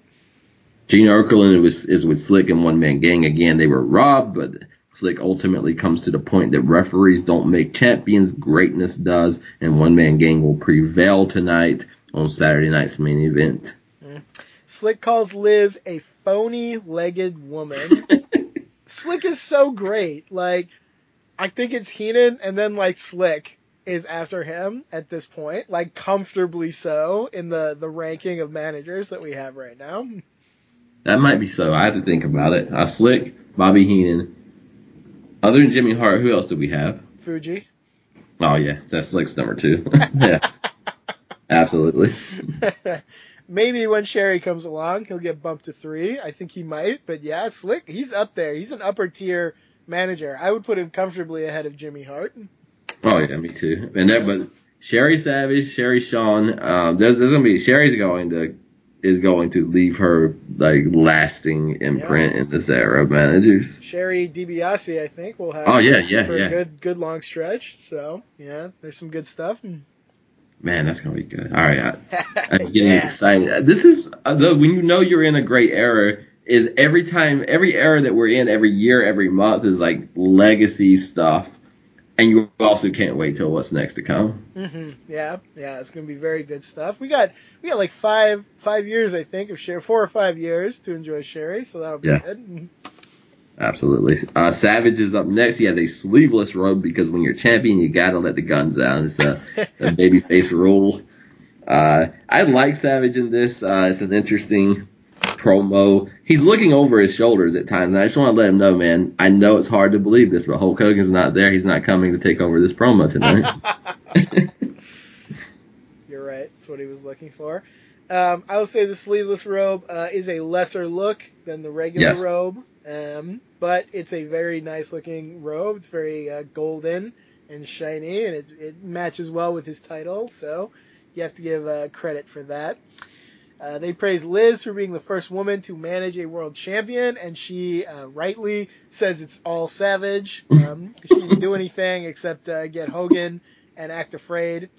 Savage, this is where I remember him talking about the madness surrounding One Man Gang, which is right out of our mouths that we talked about before, and that's something, that it shows, I think, that we're on the right track here. It does. He doubles up when he says that you're going to feel it all around you and it's going to surround you. So, and again, what I like, because this is why that we were so on point, and that's that felt sense, intuition, guessing game that ultimately catches up. He doesn't say, I am going to be all around you. He says you're going to feel it all around you, talking about the Macho Madness. And again, this is the first time that I'm starting to see that when you really drill down, I think that there is a Macho Madness, which is otherworldly and of the space element, and there is a Randy Savage who both embodies that, but also is a very down, like, insecure, like, human being. Like, there's a Randy Savage and there is a Macho Madness, and they are not always the same thing. I think that's true to a point, but I kind of almost preferred when Macho Madness was unnamed. Because that, like, clearly Macho Madness is to Hulkamania, as, you know, blah, blah, blah. And like you said earlier, I think Randy Savage is really trying to zero in on some, like, catchphrase stuff, and you maybe put it on a shirt or, like, people at home can say it with you. And it's successful as far as it goes. Like, I think most people would recognize Macho Madness if they were a fan of this era. But even though this Savage is much more back to what I like to see from Savage, still, yeah, when it was like you didn't even need to put a name on it in 85, 86, 87, there was something about that I almost preferred. So I'm going to have a lot of great things to say about Savage here, but I still want to give special praise to that era because I think there's pretty much nothing like it.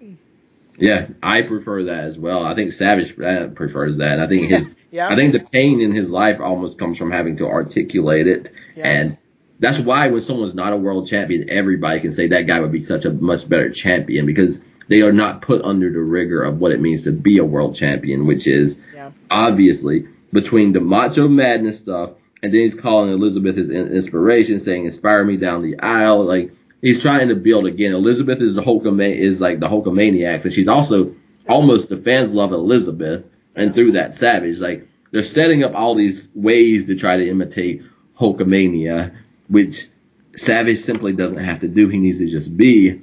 But it's your role as a world champion, especially a babyface champion. So, and that again is what I'm trying to say. Like, I feel like Macho Madness, whether you say Macho Madness or Randy Savage in motion, doesn't care about any of those things. He's just in motion. Yeah. But the insecure man who's going to have trouble with the Liz stuff, the Hogan stuff, I don't think it's good for him to have to bear this gimmicking upon his shoulders. And I think it's the beginning of seeing that there's a possibility that Liz, Hogan, and Savage are all going to be at fault when the thing explodes, because there's a lot of ways to parse this, and I don't think any of them are going to be good. Indeed. I am curious to watch Elizabeth because will she be at fault, or, like, it's hard for me to imagine Liz even. She's so passive. Like, what action can she even take to be at fault? It's a sin of omission if she being has at ringside. Yeah, just existing there. So I want to look closely at that as we go along. But yes, Hogan and Savage will have many, many issues that we will have to talk about. I always thought about it more as everything happening to Savage. I think that's maybe what I'm seeing is that there are so many champions. We'll get to it in time, but Shawn Michaels is such a dick, and he always wants to be world champion. Mm-hmm. And then when he's world champion, his reigns don't do that well numerically, and he doesn't handle it that well. Eddie Guerrero is one of the great stories of becoming a champion. And when he becomes champion mentally, he doesn't do well numerically, and he doesn't do that well. And, like, there's this other side of being world champion that is not that attractive, and so it enlarges not only the gimmick, but it enlarges the human being and their faults and insecurities at times. I think it makes me wonder if there are certain if certain elements just don't mesh well with this role the way you think they would, because we know Savage is fire, and I think fire is the most volatile element and makes it difficult. But we know there are good fire champions also. I don't know. I have to think about that. I have to parse that out in my mind. In my mind, Sky, too, has always been one, because Sky is idealistic. So Sky is great for, I want to do the impossible and become the world champion. But I don't know if Sky even imagines what it's like to sustain a world title reign. And then when it doesn't go well, like, how beautiful it is to see something shoot to the sky, and how ugly it is when it comes down even faster than it shot up. Yeah. Is Michaels a Sky wrestler, would you say? I don't know. Like, he's a tough human being, separating the human being and the gimmick. I think the boyhood dream gimmick is a Sky, element gimmick. Right. Because during that time, it's going to be nothing but a boyhood dream, dream is sky, that belief, that hope, especially because, he's not supposed to do it and he does it. So the gimmick that at least he comes through to win the world title, I think, is Sky. And the ugliness of the other side of it, him like kicking Vader in the face because the match ain't going like he wants it to go, is the side of, oh, well, you got your dream, but, good luck living it. Yeah. Man, that's so far away, but that, like, a lot of that is stuff I have not seen. We're in an era I'm very familiar with, thanks to the Heenan series, and there will come a time where I'm watching a lot of stuff for the first time, so I'm very curious to see how that goes. Yeah. I will say finally for this promo, because we have said Savage was on for both of us again, and this is, without missing a beat, Gene Okerlund says, you're going to be entering his danger zone. And Randy Savage says, yeah, but I'm going past the danger zone. I love the spatial element of Randy Savage. He's always positioning himself in space, in different zones. Like, he goes to all these different places as he talks and thinks and acts. There's something about that is very cool. Yeah, he's going to embody it and back it up in this matchup as we move into Savage and One Man Gang. Oh my gosh, yeah. Right at the start of this, like, Slick takes, like, just a few steps towards Liz, and Savage, like, my enduring image of Savage from this series is like a ball of energy flying through space. And he is that because, as promised, he basically surrounds Slick all by himself somehow and hounds him to the locker room immediately. And, man, if I were Slick, I would have run too, because it was kind of terrifying to watch. Yeah, he's everywhere, and any other wrestler almost you'd be like, you're going to run out of gas. Like, you don't even be chasing people down the ramp, but you don't even have that thought when you're watching him do that. I think Savage is such an interesting one because I think he has a reputation of, like, at house shows and stuff, he would kind of take it easy. He's one of those. And I remember, and hopefully I'm not getting any details wrong, but I think a few years after this, he's going to tell Shawn Michaels, basically, like, you can't go all out every night. It won't work. So, I don't know. That's like another maybe step into the mind of Randy Savage and who he is now versus who he may be later, and who he is in his personal mind as opposed to who he is as a character in the ring. Yeah, because there's Jesse Ventura, again, he's been doing it throughout this series, and it's fair. He says that Liz is a weakness because she's always a distraction. She never brings anything. It's always, But I think that Randy Savage, that's the same reason Savage wants her there. I think Savage wants to be worked up, and he wants to be everywhere, and he wants to be provoked. So there's this weird thing. I don't know how to parse this out, but there's this beautiful space element thing in watching Savage. But is it a fire that is both wonderful and ugly that gives the energy to that space? Yeah, I think there is. Yeah. Because Savage has to know that every single matchup, he can call her an inspiration, but his likelihood of winning is lessened in that he will be wrestling everyone around, and there's an easy way to distract him. But yet I think that he wants that because I think that ultimately it drives him to be whatever it is that he is in these matches, to be all over the place, to be worked up. I think he's looking for any reason he can get. It stokes his fire, definitely. Yeah. This is how this guy builds up to be a raging inferno. It's not enough for him to think of children being injured like it is for Hulk Hogan. You need something a little more realistic. By God, until they're injured, Hulk Hogan can't. Yeah. Oh no. Okay. All right, Warrior and Savage. I noted this. Warrior and Savage are both going to use energy and motion in a way that Hulk Hogan doesn't, almost to try to stand in for kind of that place. But Warriors is like this straightforward line where he can just run straight. Randy Savage never stops, so he has to run horizontal and in circles because eventually he'd be out of the building. So they both bring this energy, but it's very different kind in the way that it's used. Savage is like in a video game, those attacks that cover the whole screen. Savage is an area effect. He's not just a straight line. So he's also a one-man combo. So I don't know how that works, but Hey, Vince McMahon on commentary says that Savage is kinetic energy, so that's a big thumbs up to you, Vince McMahon, for articulating that in a great way. It's another thing we've talked about. Yeah, I feel like there's a lot more. Like Hogan is gone for the moment, and like Vince is actually trying to put Savage over on the level that he's supposed to be as world champion. Absolutely. His full attention is on Savage for once, so that's something. So this is a matchup that, unlike WrestleMania 4, I think Savage gets a lot more in the beginning and the end, so we get to see him. And oh my God, so it's like, I think he pins One Man Gang, and One Man Gang throws him to the floor, and he goes from landing on the floor to the apron to the top rope before One Man Gang gets up from that attempted pin.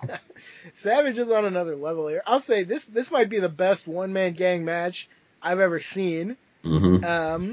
Certainly nothing else comes to mind. And like their match kind of stunk at WrestleMania 4, to be honest. And this match was, I was ready for it to stink again, and it did not stink. It was actually very good. This is probably my favorite match on the show, to be honest. Did he wrestle Elegante in a stretcher match? One Man Gang? Yeah, I think he did. So this is one of the two best matches in the One Man Gang's career. Yes, you got it. Those two are the two for sure. Oh my gosh. It takes a real talent to bring it out of the gang. This is great, and it's not a lot of gang doing stuff because nor should it be. No, yeah, he's just like of all the lumbering big guys, he is the most lumbering. So take that. He does. Well, but eventually he looks around at times like, what am I doing again? What is this? Oh, wrestling? Is that what this? Yeah, Savage. A little Sid imitation, perhaps, in that respect. I'm loving the way that Savage attacks the top rope when he's going for the elbow. It's not like later where it's like the way that Shawn Michaels, for example, that super kick will be led up by stomping the rope where it becomes just a performative act.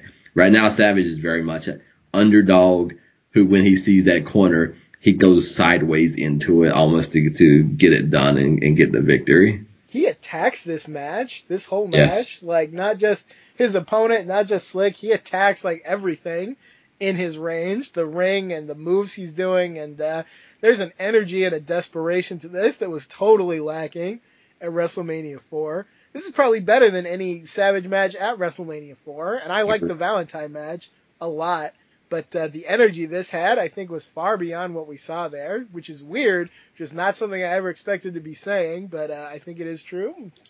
The fans are more behind him. Yeah.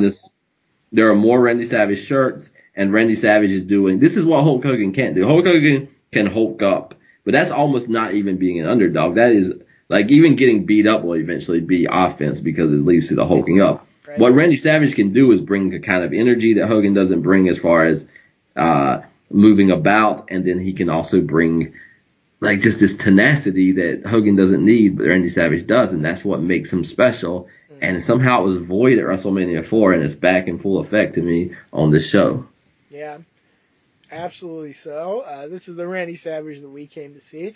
There's so much great, like, we talk about how he's in two places at once. I'll give you some examples of that. Like, at one point, One Man Gang is just, like, Irish whipping him across the ring or whatever, and instead of hitting the ropes, quicker than you can even see almost, Savage drops down, slides out, and, like, he's attacking Slick before you even knew what happened. And Slick didn't even, like, do anything directly adjacent to that event. Like, he is just using this energy and motion in every direction.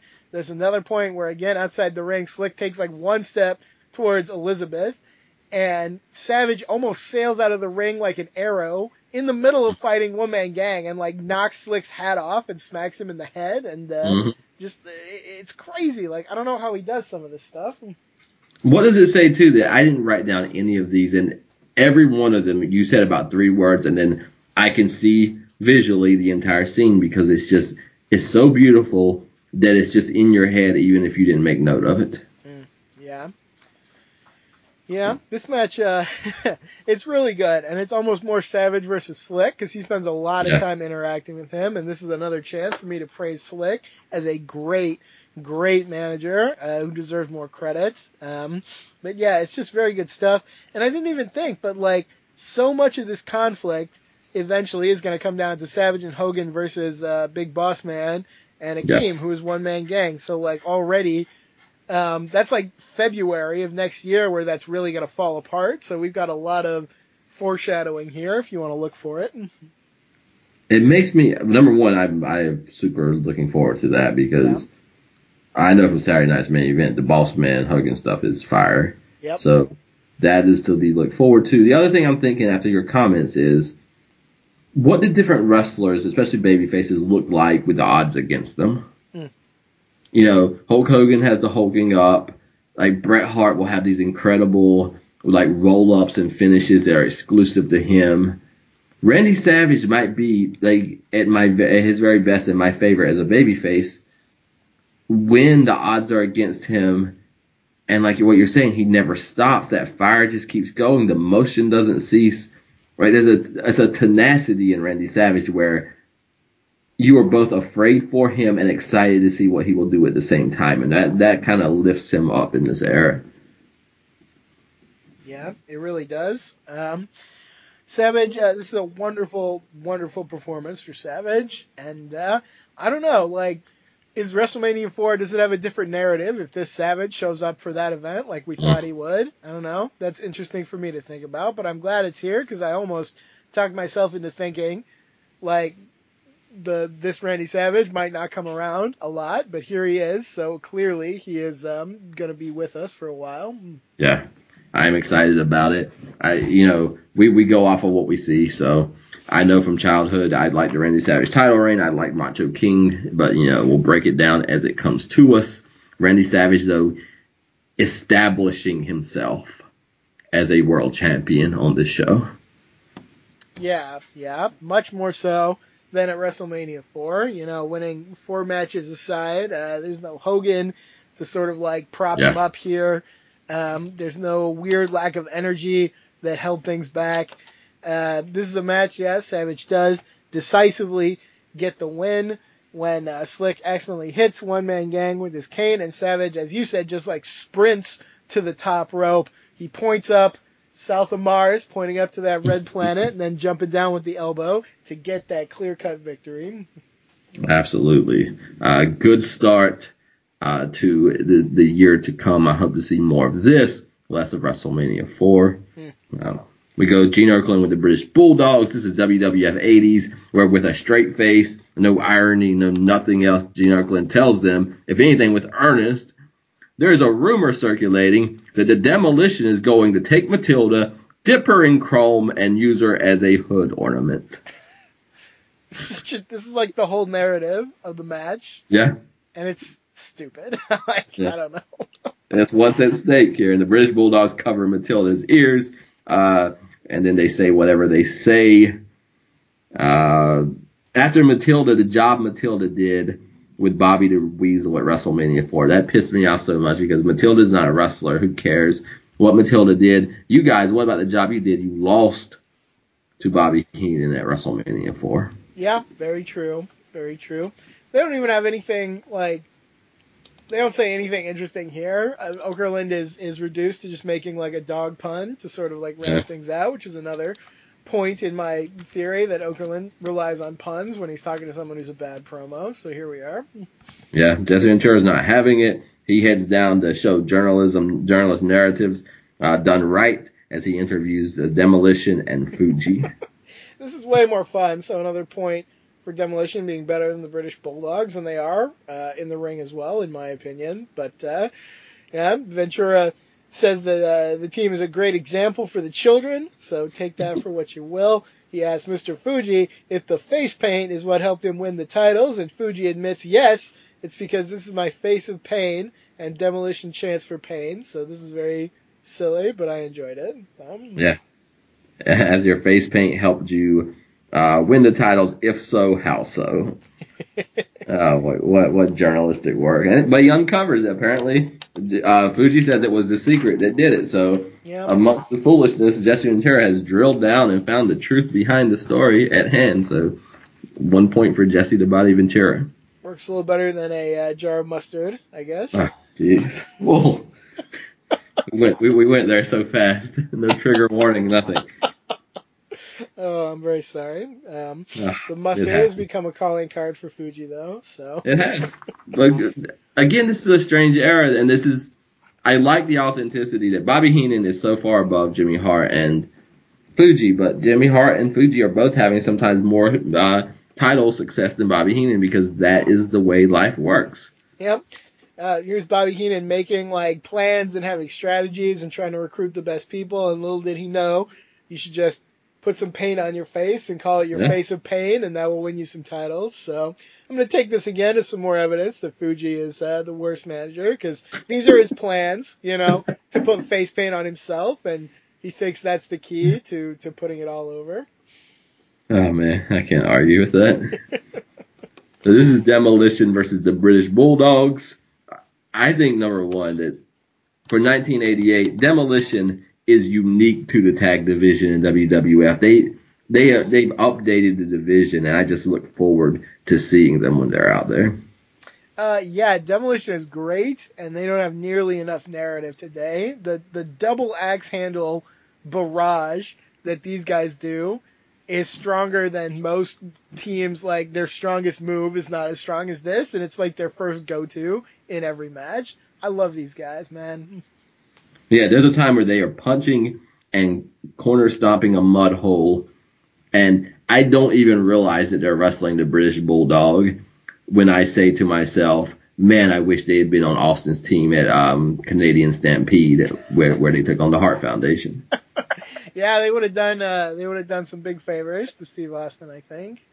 It's beautiful. Like they are what they are. Like I said, because I'm doing a lot of positive psychology stuff. I'm taking like a year of coaching stuff, and it's really about trying to figure out your values, your strengths, and focusing on that. And like it's been working for me. And I said something to my girlfriend about how like when you are like authentically when you are what you are and you set your trajectory that way, everything just becomes easier. And the people that stand out in this era, whether it's Savage, whether it's even Hogan, whether it's Demolition, are people that have tapped into what they are and they simply project it and continue in that stride. And it's not that complicated. Like I lived the entire life for a lot of reasons thinking that if you really want to get anything out of life, man, you got to go take the most complicated role, sacrifice, hurt all the time. Very fundamentalist religion in the beginning of that. But there is something about once in a while, it's almost counterintuitive that you find a cheat code or an easier path and you almost reject it out of hand because you're like, no, it doesn't work that way. But sometimes it does. And Demolition strikes me as people who just know what they are and they go forward that way and it pops and it appeals and it's fun to look at. It really is. I love Demolition. I thought they definitely stood out in this match, which unfortunately is pretty short, and only really gives you a tease, I think, of what they can do. I want to particularly praise Axe of Demolition because I do think he is the standout, noticeably. And Smash is fine as well, but you want to talk about people who know who they are. This is the guy who will be Repo Man and the Blacktop Bully, Yes. and he will have like 1,000 identities when left to his own devices. But paired with Axe here, he kind of like rises to his best, and Axe I think really leads the way. I love Axe, so I'm just gonna shout out that Axe is great here. He is not bad in any gimmick, guys. You can give him any gimmick. Like, Mm. what gimmick would you say he's bad in? I mean, I guess bad would be too far, but like a lot of gimmicks, you're just maybe it's the gimmick itself because some of these Yeah. gimmicks are like embarrassing a little bit. So, Oh, I'm not saying the gimmick's good. I'm saying like when I think of Repo Man, I have no like care for the gimmick, but I can think about his eyes popping. okay, all right, I'll buy that. Like Yeah. he always kind of does his best. I'll give credit for that. Blacktop Bully, he did his best with that too. Kind of all the stuff that he did. All right, I'm with you. All right, you won me over. Yeah, the person in it, and it's a shame that it comes to that. But man, Right, there's an aliveness to that person. I don't know what that is, but he right. has an aliveness to him, and I greatly appreciate that. All right, yeah, I'll buy that. I'm still an Axe guy, but yeah, no, you're right. You're right. Smash. He always does his best. I'll give him a lot of credit for it. I don't know. I'll have to watch because the thing is, here's the funny thing. I might be it might just be me over the top because in my history of my fandom, I never liked Demolition. Huh. I barely watched them, so it's not like I really disliked them. I just kind of saw all these guys with face paint who, they look a particular way and they do a particular thing, and it just never appealed to me. And so, but I honest to God, approach all this with an open mind, and like they are one of the great, like just they are fresh air to an era that didn't even need fresh air. That's fair. I think there's a few aspects to that. One, I also originally did not care for Demolition, and I'll tell you the reason. It's very simple. Their gear is so weird.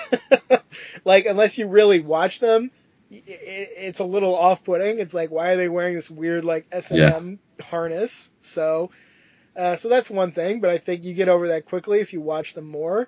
The other thing is, it's really no exaggeration that once they get into the era where, like, Crush is brought in and the Road Warriors come in, they are dropped down so fast to being just nothing, to being just, like, complete afterthoughts. And that's probably more where you came in. It is. And first impressions are hard to overcome, but right now we're watching, like, Prime Demolition, and it is great. Both of those points are strong because culturally, even the music that they represent was not something I was into. And then, like I said, I saw them at a different time, and it's almost LOD's the same way, and there's others. Warrior might be the same way. There are some people who cannot be like jobbers or low card. Like, you cannot be a successful Demolition and you just get beat up by everybody. Like, then what are you? And I think I did see them kind of in the fall of Demolition, but it's so pleasant. I don't know what it is, but and it's so weird because there is that LOD comparison, but like thinking about WWF in '88, what in the WWF is like Demolition? Yeah, nothing much. As you said, there's maybe a connection to Ultimate Warrior, but like I would never choose to watch a Warrior match, and I would always want to watch a Demolition match. So yeah, there's not much that is really in the same vein exactly so as Axe and Smash. They took the belt off Strike Force, and almost anybody that did that right now I would be kind of unfavorable to, because I was really enjoying Strike Force, but with Demolition it was just a smooth transition from good to good. Yeah, absolutely. I mean, nobody quite touches Strike Force except maybe the Brainbusters, but Demolition is not far off that tier at all, and I think we're really going to see the best of Demolition over the next few years. I'm very excited about that. This matchup is a DQ where Fuji gets chased away, and these idiots come back with his cane broken and just start using it in the ring, and it's another babyface thing where the referee kind of just has to wait a while, saying like, I don't want to disqualify you, but then oh you're not going to stop me. You also don't care about winning the tag title, so guess I have to. Here's a DQ. You know what the ref was doing? They were trying to wait and see if Axe and Smash would also cheat, so he could disqualify both of them. Absolutely, that's that WrestleMania 4 thing, yeah, for sure. How stupid to do this in a tag team title match, and you're the babyface, so it's not even like you took the coward's way out. If you're the heel and you want to just create controversy, you could have just come back and kept wrestling, and instead you just hit somebody with a piece of a cane that you stole from a guy. So good job, buddy. Yeah, like this is a Brutus Beefcake thing again. Like, why am I going to invest time in you when you don't even care about being successful? Like, I don't like. It's ugly behavior, it's bad behavior, and it's stupid behavior, and that does not appeal to me. So, Bulldogs will not get the belts. Demolition will get their hands raised in victory, rightfully so, by disqualification in this one.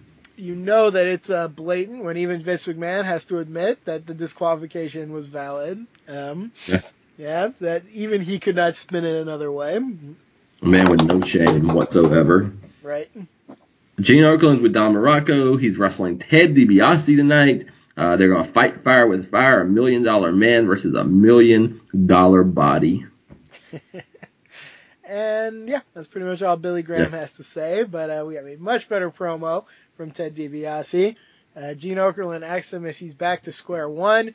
DiBiase said he was robbed of the belt twice, and he knows he is still the rightful champion. Okerlund chides him and says he is merely a contender. Yeah. So Okerlund getting salty right here. Yeah, Gene, that's surprising. Gene comes at him, said, it's easy to say. You are merely a contender. And he says, don't tell me what I must do. But if it means getting to Randy Savage, he'll go through Don Morocco. This is a Ted DiBiase is one I want to follow too because I don't know his trajectory. This is a guy, Vince McMahon, never, according to folks, promises like outcomes, but he kind of promised the moon in this $1 million gimmick, and it's kind of been proven in the way he came in. But there's a lot of sharp spikes and ups and downs with Ted DiBiase, so it's gonna be interesting to watch his trajectory throughout all of this. Indeed, and I think at one point it was the plan, or at least penciled in, that he would be the champion after WrestleMania 4. And we know it's never going to happen.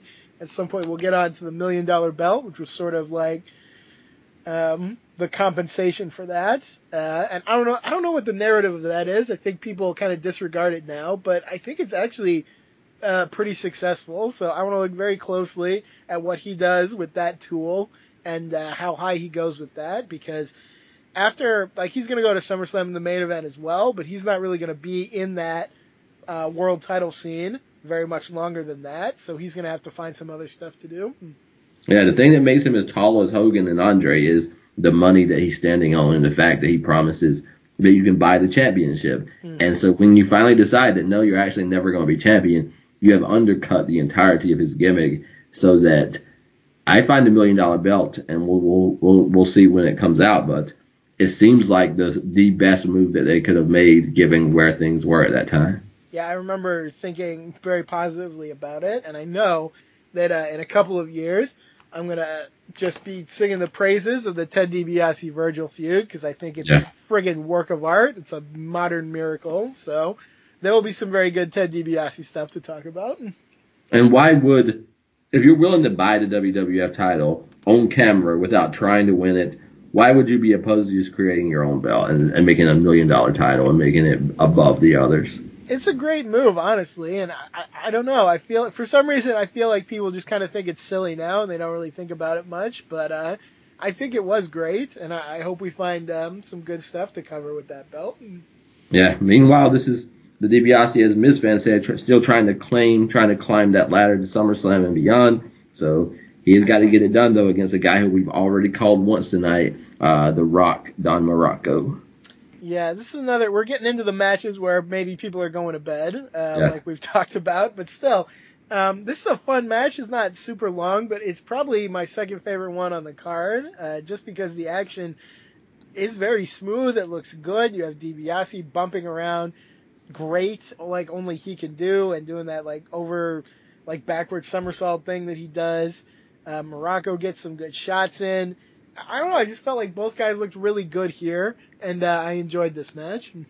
I agree. It's more difficult to enjoy these matches because you cannot ignore kind of the trajectory you're on at this point of the night, and it feels rushed, it feels all these things, but then when you drill down to the actual matchup, the back and forth is good, the bumping is good. It's a DiBiase-led matchup that you can just tell, here you are with a specific individual who, before Mr. Perfect, before Bret Hart, before Shawn Michaels, you're getting one of these guys who is going to pave the way for kind of the best of what the IC title can be, in that here's how you set a match, here's how you have a flavor, here's how you do all these things. So Morocco's good, but Ted DiBiase kind of just... There's a Ted DiBiase framework that we're going to see again and again, I think. Absolutely so, and it comes off very well here. One point of conversation in this match, Ventura and Vince argue about whether Billy Graham is old or not. And I have to ask you, how old do you think Billy Graham is here? Oh, dear God. It's so hard because knowing that I just looked up that Randy Savage and Hogan are like 36 and 37, I think. Uh-huh. He might be in his 40s, but I almost think of him in his 50s or 60s. Yeah, he's 45 here, and I would have put at least 10 years on that. Yes. So, it's... The only reason I don't is because knowing their age, he can't be that old. But if you had asked me that without me looking up those ages yesterday, I would have said mid-50s to 60. Yeah, absolutely. So, I don't know, that's just the brittleness, I guess, of superstar Billy Graham, kind of giving that off physically. So, I can't blame Ventura for basically just calling Billy Graham old here, because he is old in a felt sense way, whether he is really old or not. Yeah, it's so hard to know how much is the person, how much is the gimmick, because they're just stale. Like I like Don Morocco, as I said, but when Don Morocco and Billy Graham come out, like I could go take a break because nothing's gonna happen that's gonna change the game while I'm away. Yeah, definitely. They don't really matter as a pairing or anything. And I don't even feel like Billy Graham was all that popular in this time. You know, like the fans didn't really pop that big for him. And Yeah. so many, like the whole world changed in 1984, 85 after Billy Graham was already like existed. Because he's late 70s, I think, when he was champion. So yeah, how many of these fans don't even know who this guy is my question. Yeah, and it doesn't. I don't think it does him any favors that Hulk Hogan's had the run that he's had, and it's just with the same it's just mustache, changed. no less. Like, so what is the service that Billy Graham gives this era? You know. Yeah, and it's a shame that he couldn't bring kind of like the best of himself, but I think the same thing which made him age 10 to 20 years beyond what he actually was kind of robbed him of his ability to contribute. Like he is physically brittle. His attitude, if not now, then soon, will be very bitter, and he's just not really in a place to contribute the way that he could have, maybe even just a few years earlier.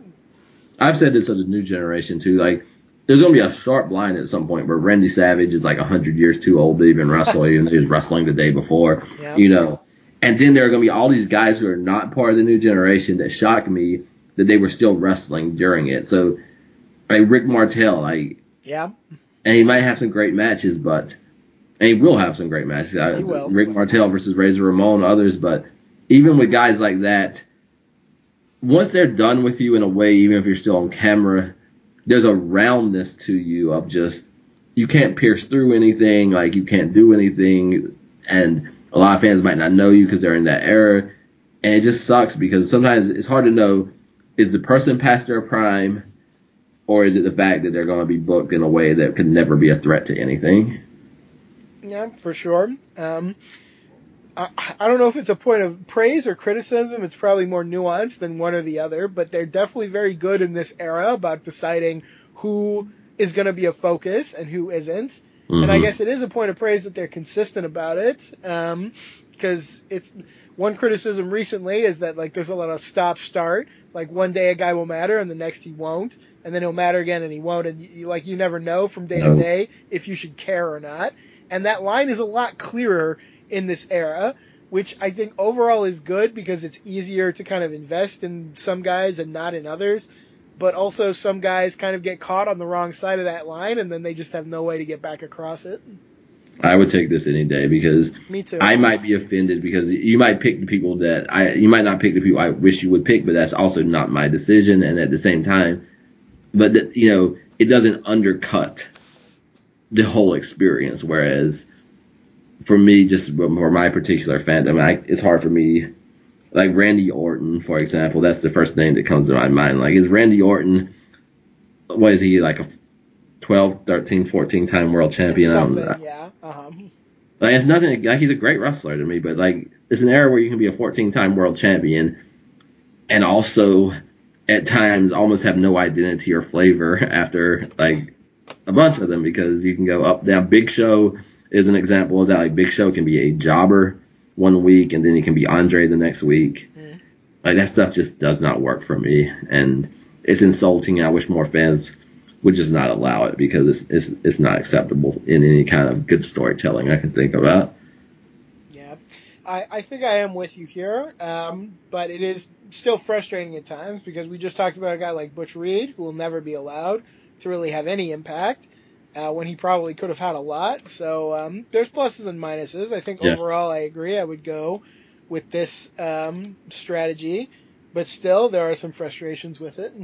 They tried to make him IC champion during this era, but I don't know what happened between. I've heard that, but at what point in our watching, like, was that the plan? Like, that never came across with anything that we watched, I think. That's a good point. I would have to look into it again. Right. I've heard that also. Vince McMahon thought having a blonde black guy would be like the greatest heel innovation of all time for some reason.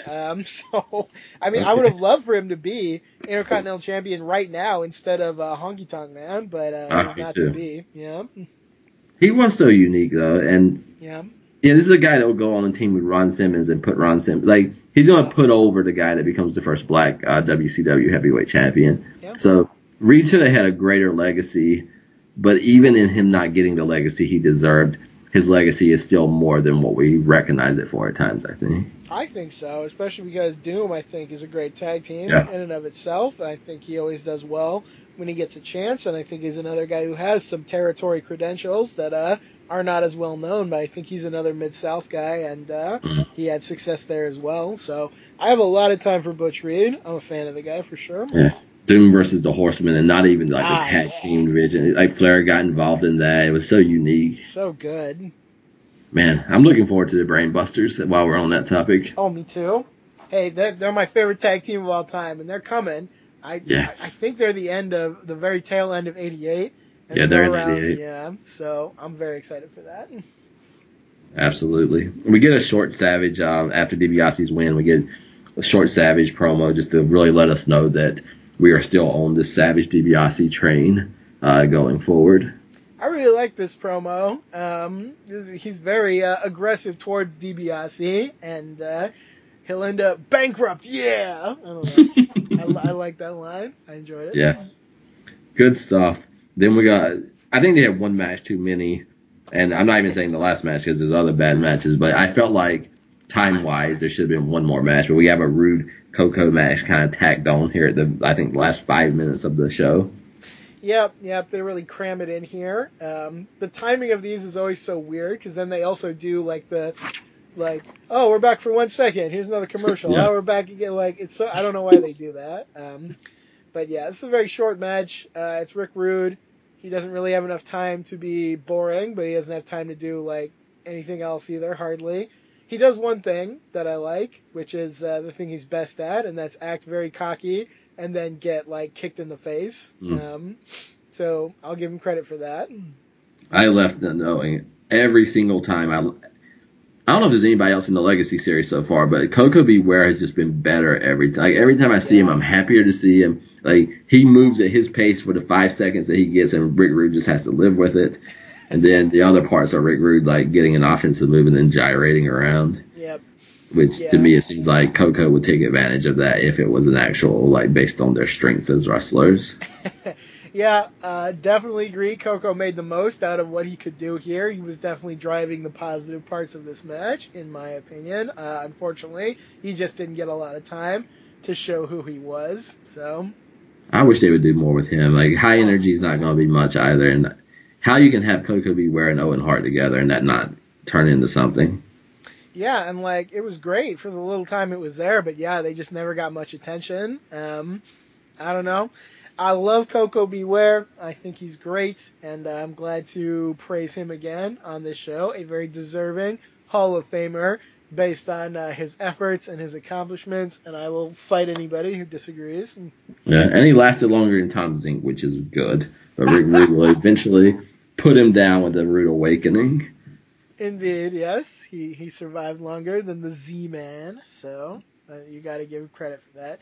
Here's the thing. Rick Rude as a wrestler, he doesn't do his sit on your back thing because he doesn't have time because that segment takes more time than they had left in the show. But he does another stupid thing. I hate this move. He goes up to the top rope and he jumps off. And I don't know what he's trying to do a punch, I guess, as he's falling, but the guy's lying on the mat, and it's so much effort for something that looks so terrible. And these are the things I think of when people are like, Rick Rude was a great wrestler. I'm like, well, he probably had a few fun matches, but have you watched the million times that he had a bad match? So I don't know.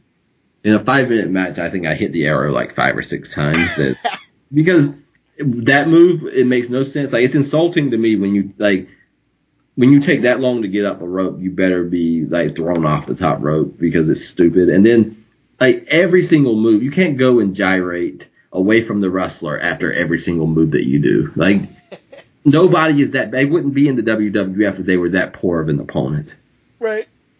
So every time that happened, every time I saw him walk away from his opponent or do something that was just so slow, I just hit that arrow. And it's a 5-minute match, and I probably hit it more times than there were minutes in the matchup. I think This is just my opinion. It's probably a little unfair, but I think Rick Rude fooled a generation by having at least one good match with the Ultimate Warrior, which admittedly is very hard to do, and I think I will give him credit for doing that at some point, although it looks to me more like it was something where they planned out every moment of it in advance, which is fine, but it just doesn't maybe say a lot for the people involved. But yeah, I mean, the few good matches of Rick Rude that you can point to probably are good, but man, to my opinion, it is not the norm. So I'm still pro Rick Rude as a character. I love his charisma. I think he has a good character, a good personality. His matches very often are disappointing, so that is just my feeling. Yeah, and part of me also wonders the other side of that is how much of Rude and Warrior's push is that better than the people that came before will be simply they got big muscles, but their body weight is cut even deeper than like the people that came before them. But I don't know if I'd take. Oh wow, this is a lot to say. But I don't know if I'd take either one of them over Hulk Hogan. You know, even in terms of like the enjoying their matches. Like, obviously, I would take Hogan over Warrior, Rude, and maybe like kind of depends on some factors. But yeah, Hogan is like Rick Rude is not at all obviously a better wrestler than Hulk Hogan. So I would take Hulk Hogan.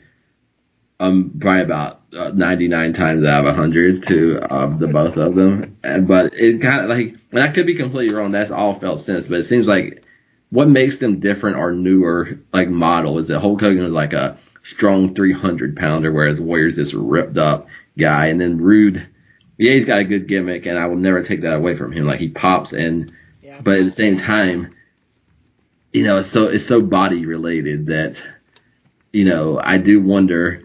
We'll get to 90, and maybe I'll end up saying, my God, 90 was better than the 80s. But, you know, some of these guys, like when your body is what part of what produces something, and not your personality, not your understanding, not your this and that, like you might have 3 strengths whereas someone else might have 13, and that ends up showing up later on. Yeah, I think that's we'll see. Fair. Yeah. In favor of Rick Rude, I do like those Paul Orndorff matches. We watched one of those, and that was very fun. I don't know if the credit really goes to Rude there, but at least he's capable. We're also going to be getting into a feud that I really like, which is Rick Rude and Jake Roberts, and at some point we're going to have to watch the Instigating segment, which I think is an all-time great one. So something good will be coming out of that area eventually. I really like when Rude would accuse Steamboat, too, because, you know, Steamboat would be just a guy to, you know, ruin his pushes because he wants to have his wife at ringside, and then, well, dear God, so unfortunate. So Rude, I think Rude probably can be good in stories because he's so unappealing in a good way, in a heel way, like, you know, to be able to supposedly kind of, he looks so good and yet he's so arrogant. Like that's an easy recipe for creating a character, but at the same time, I'll be open-minded to see what Rude and Jake can do. Both of them, I think, are great storytellers.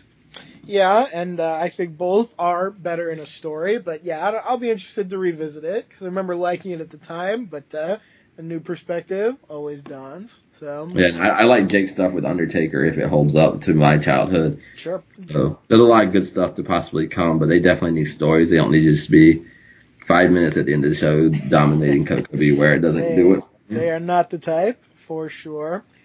All right, I think that wraps it up for this show. Anything else you want to talk about on this one? No, we're in a new era, and Savage is off to a good start, and WWF is still thriving. Indeed. Unless I am missing something, I think next time we will jump all the way to SummerSlam, so that's a big jump. We're going to see, of course, that big main event, Andre and Ted DiBiase taking on the Mega Powers. We are going to see Jake Roberts versus Hercules. Coco Beware versus the Big Boss Man. He's going to be on the scene. It's going to be some fun stuff in that. Demolition against another team that they are better than, the Hart Foundation. Ultimate Warrior, of course, is going to come out and he's going to take that Intercontinental Championship. So Honky Tonk Man may well be behind us sooner rather than later. So Hart Foundation, are they baby faces now? I assume so. And yeah, I guess... I don't think we're going to see any of this Bret Hart, Bad News Brown feud. Because, I think they'll both be faces, and they're both just going to be back together already. So, that's kind of a shame. It is, but Bret Hart, he's not ready. He's not ready for primetime singles. He's not. Yet. I just want to see more Bad News Brown, who is on the card, which is good stuff. So, yeah, there'll be some good stuff on this show. The very first SummerSlam, the Big Four, will be completed. I'm looking forward to it. I think it should be good. Yeah, SummerSlam is a giant question mark for me. 88. Like this is, nothing comes to me from the past where I say, oh man, I really have an impression of the show. So this is almost, I think, a brand new experience for me. Yeah, absolutely. Okay, that is all we've got. Thank you very much for listening. Please do shout us out, bring comments. I'm on Twitter. I'm at SpectralGent. I love the interaction. I find it very positive, especially at this time. Also in the forums, if you're not there already, www.lpforums.com. Do type that www. You might get an error. Or you can navigate there through our main page of WrestlingHeadlines.com. A lot of great written material there. And also, please check out all the great programs on LOP Radio. We got a lot of great ones. So that is all we've got. We will be back with SummerSlam, the very first one. The Mega Powers meet the Mega Bucks. It's going to be very exciting. So thank you again for listening. Mystic, take us home. As always, until next time, don't let the legacy be dictated to you. Rewatch, revisit, rewrite.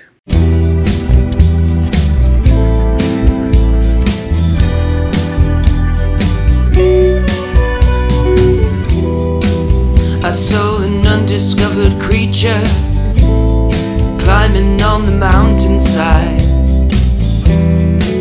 You know that no one else believed me. How about that? With green eyes and white stripes and salted tears, I knew that these were just its cautionary features. Keep telling myself nothing to fear. It's just an undiscovered creature coming up to meet you. He's the one that's scared. It's just an undiscovered creature coming up to meet you. He's the one that's scared. The undiscovered creature. The undiscovered creature. I never saw this one in books or heard a myth of it. Looks like it came from underwater. I thought I'd seen every life form, but there it is, an undiscovered creature coming up to meet you. He's the one that's scared. It's just an undiscovered creature coming up to meet you. He's the one that's scared. The undiscovered creature. On and on and on and on and on and on. The undiscovered creature. On and on and on and on and on and on. With green eyes and white stripes and salted tears, I knew that these were just its cautionary features. Keep telling myself nothing to fear. It's just an undiscovered creature coming up to meet you. He's the one that's scared. It's just an undiscovered creature coming up to meet you. He's the one that's scared.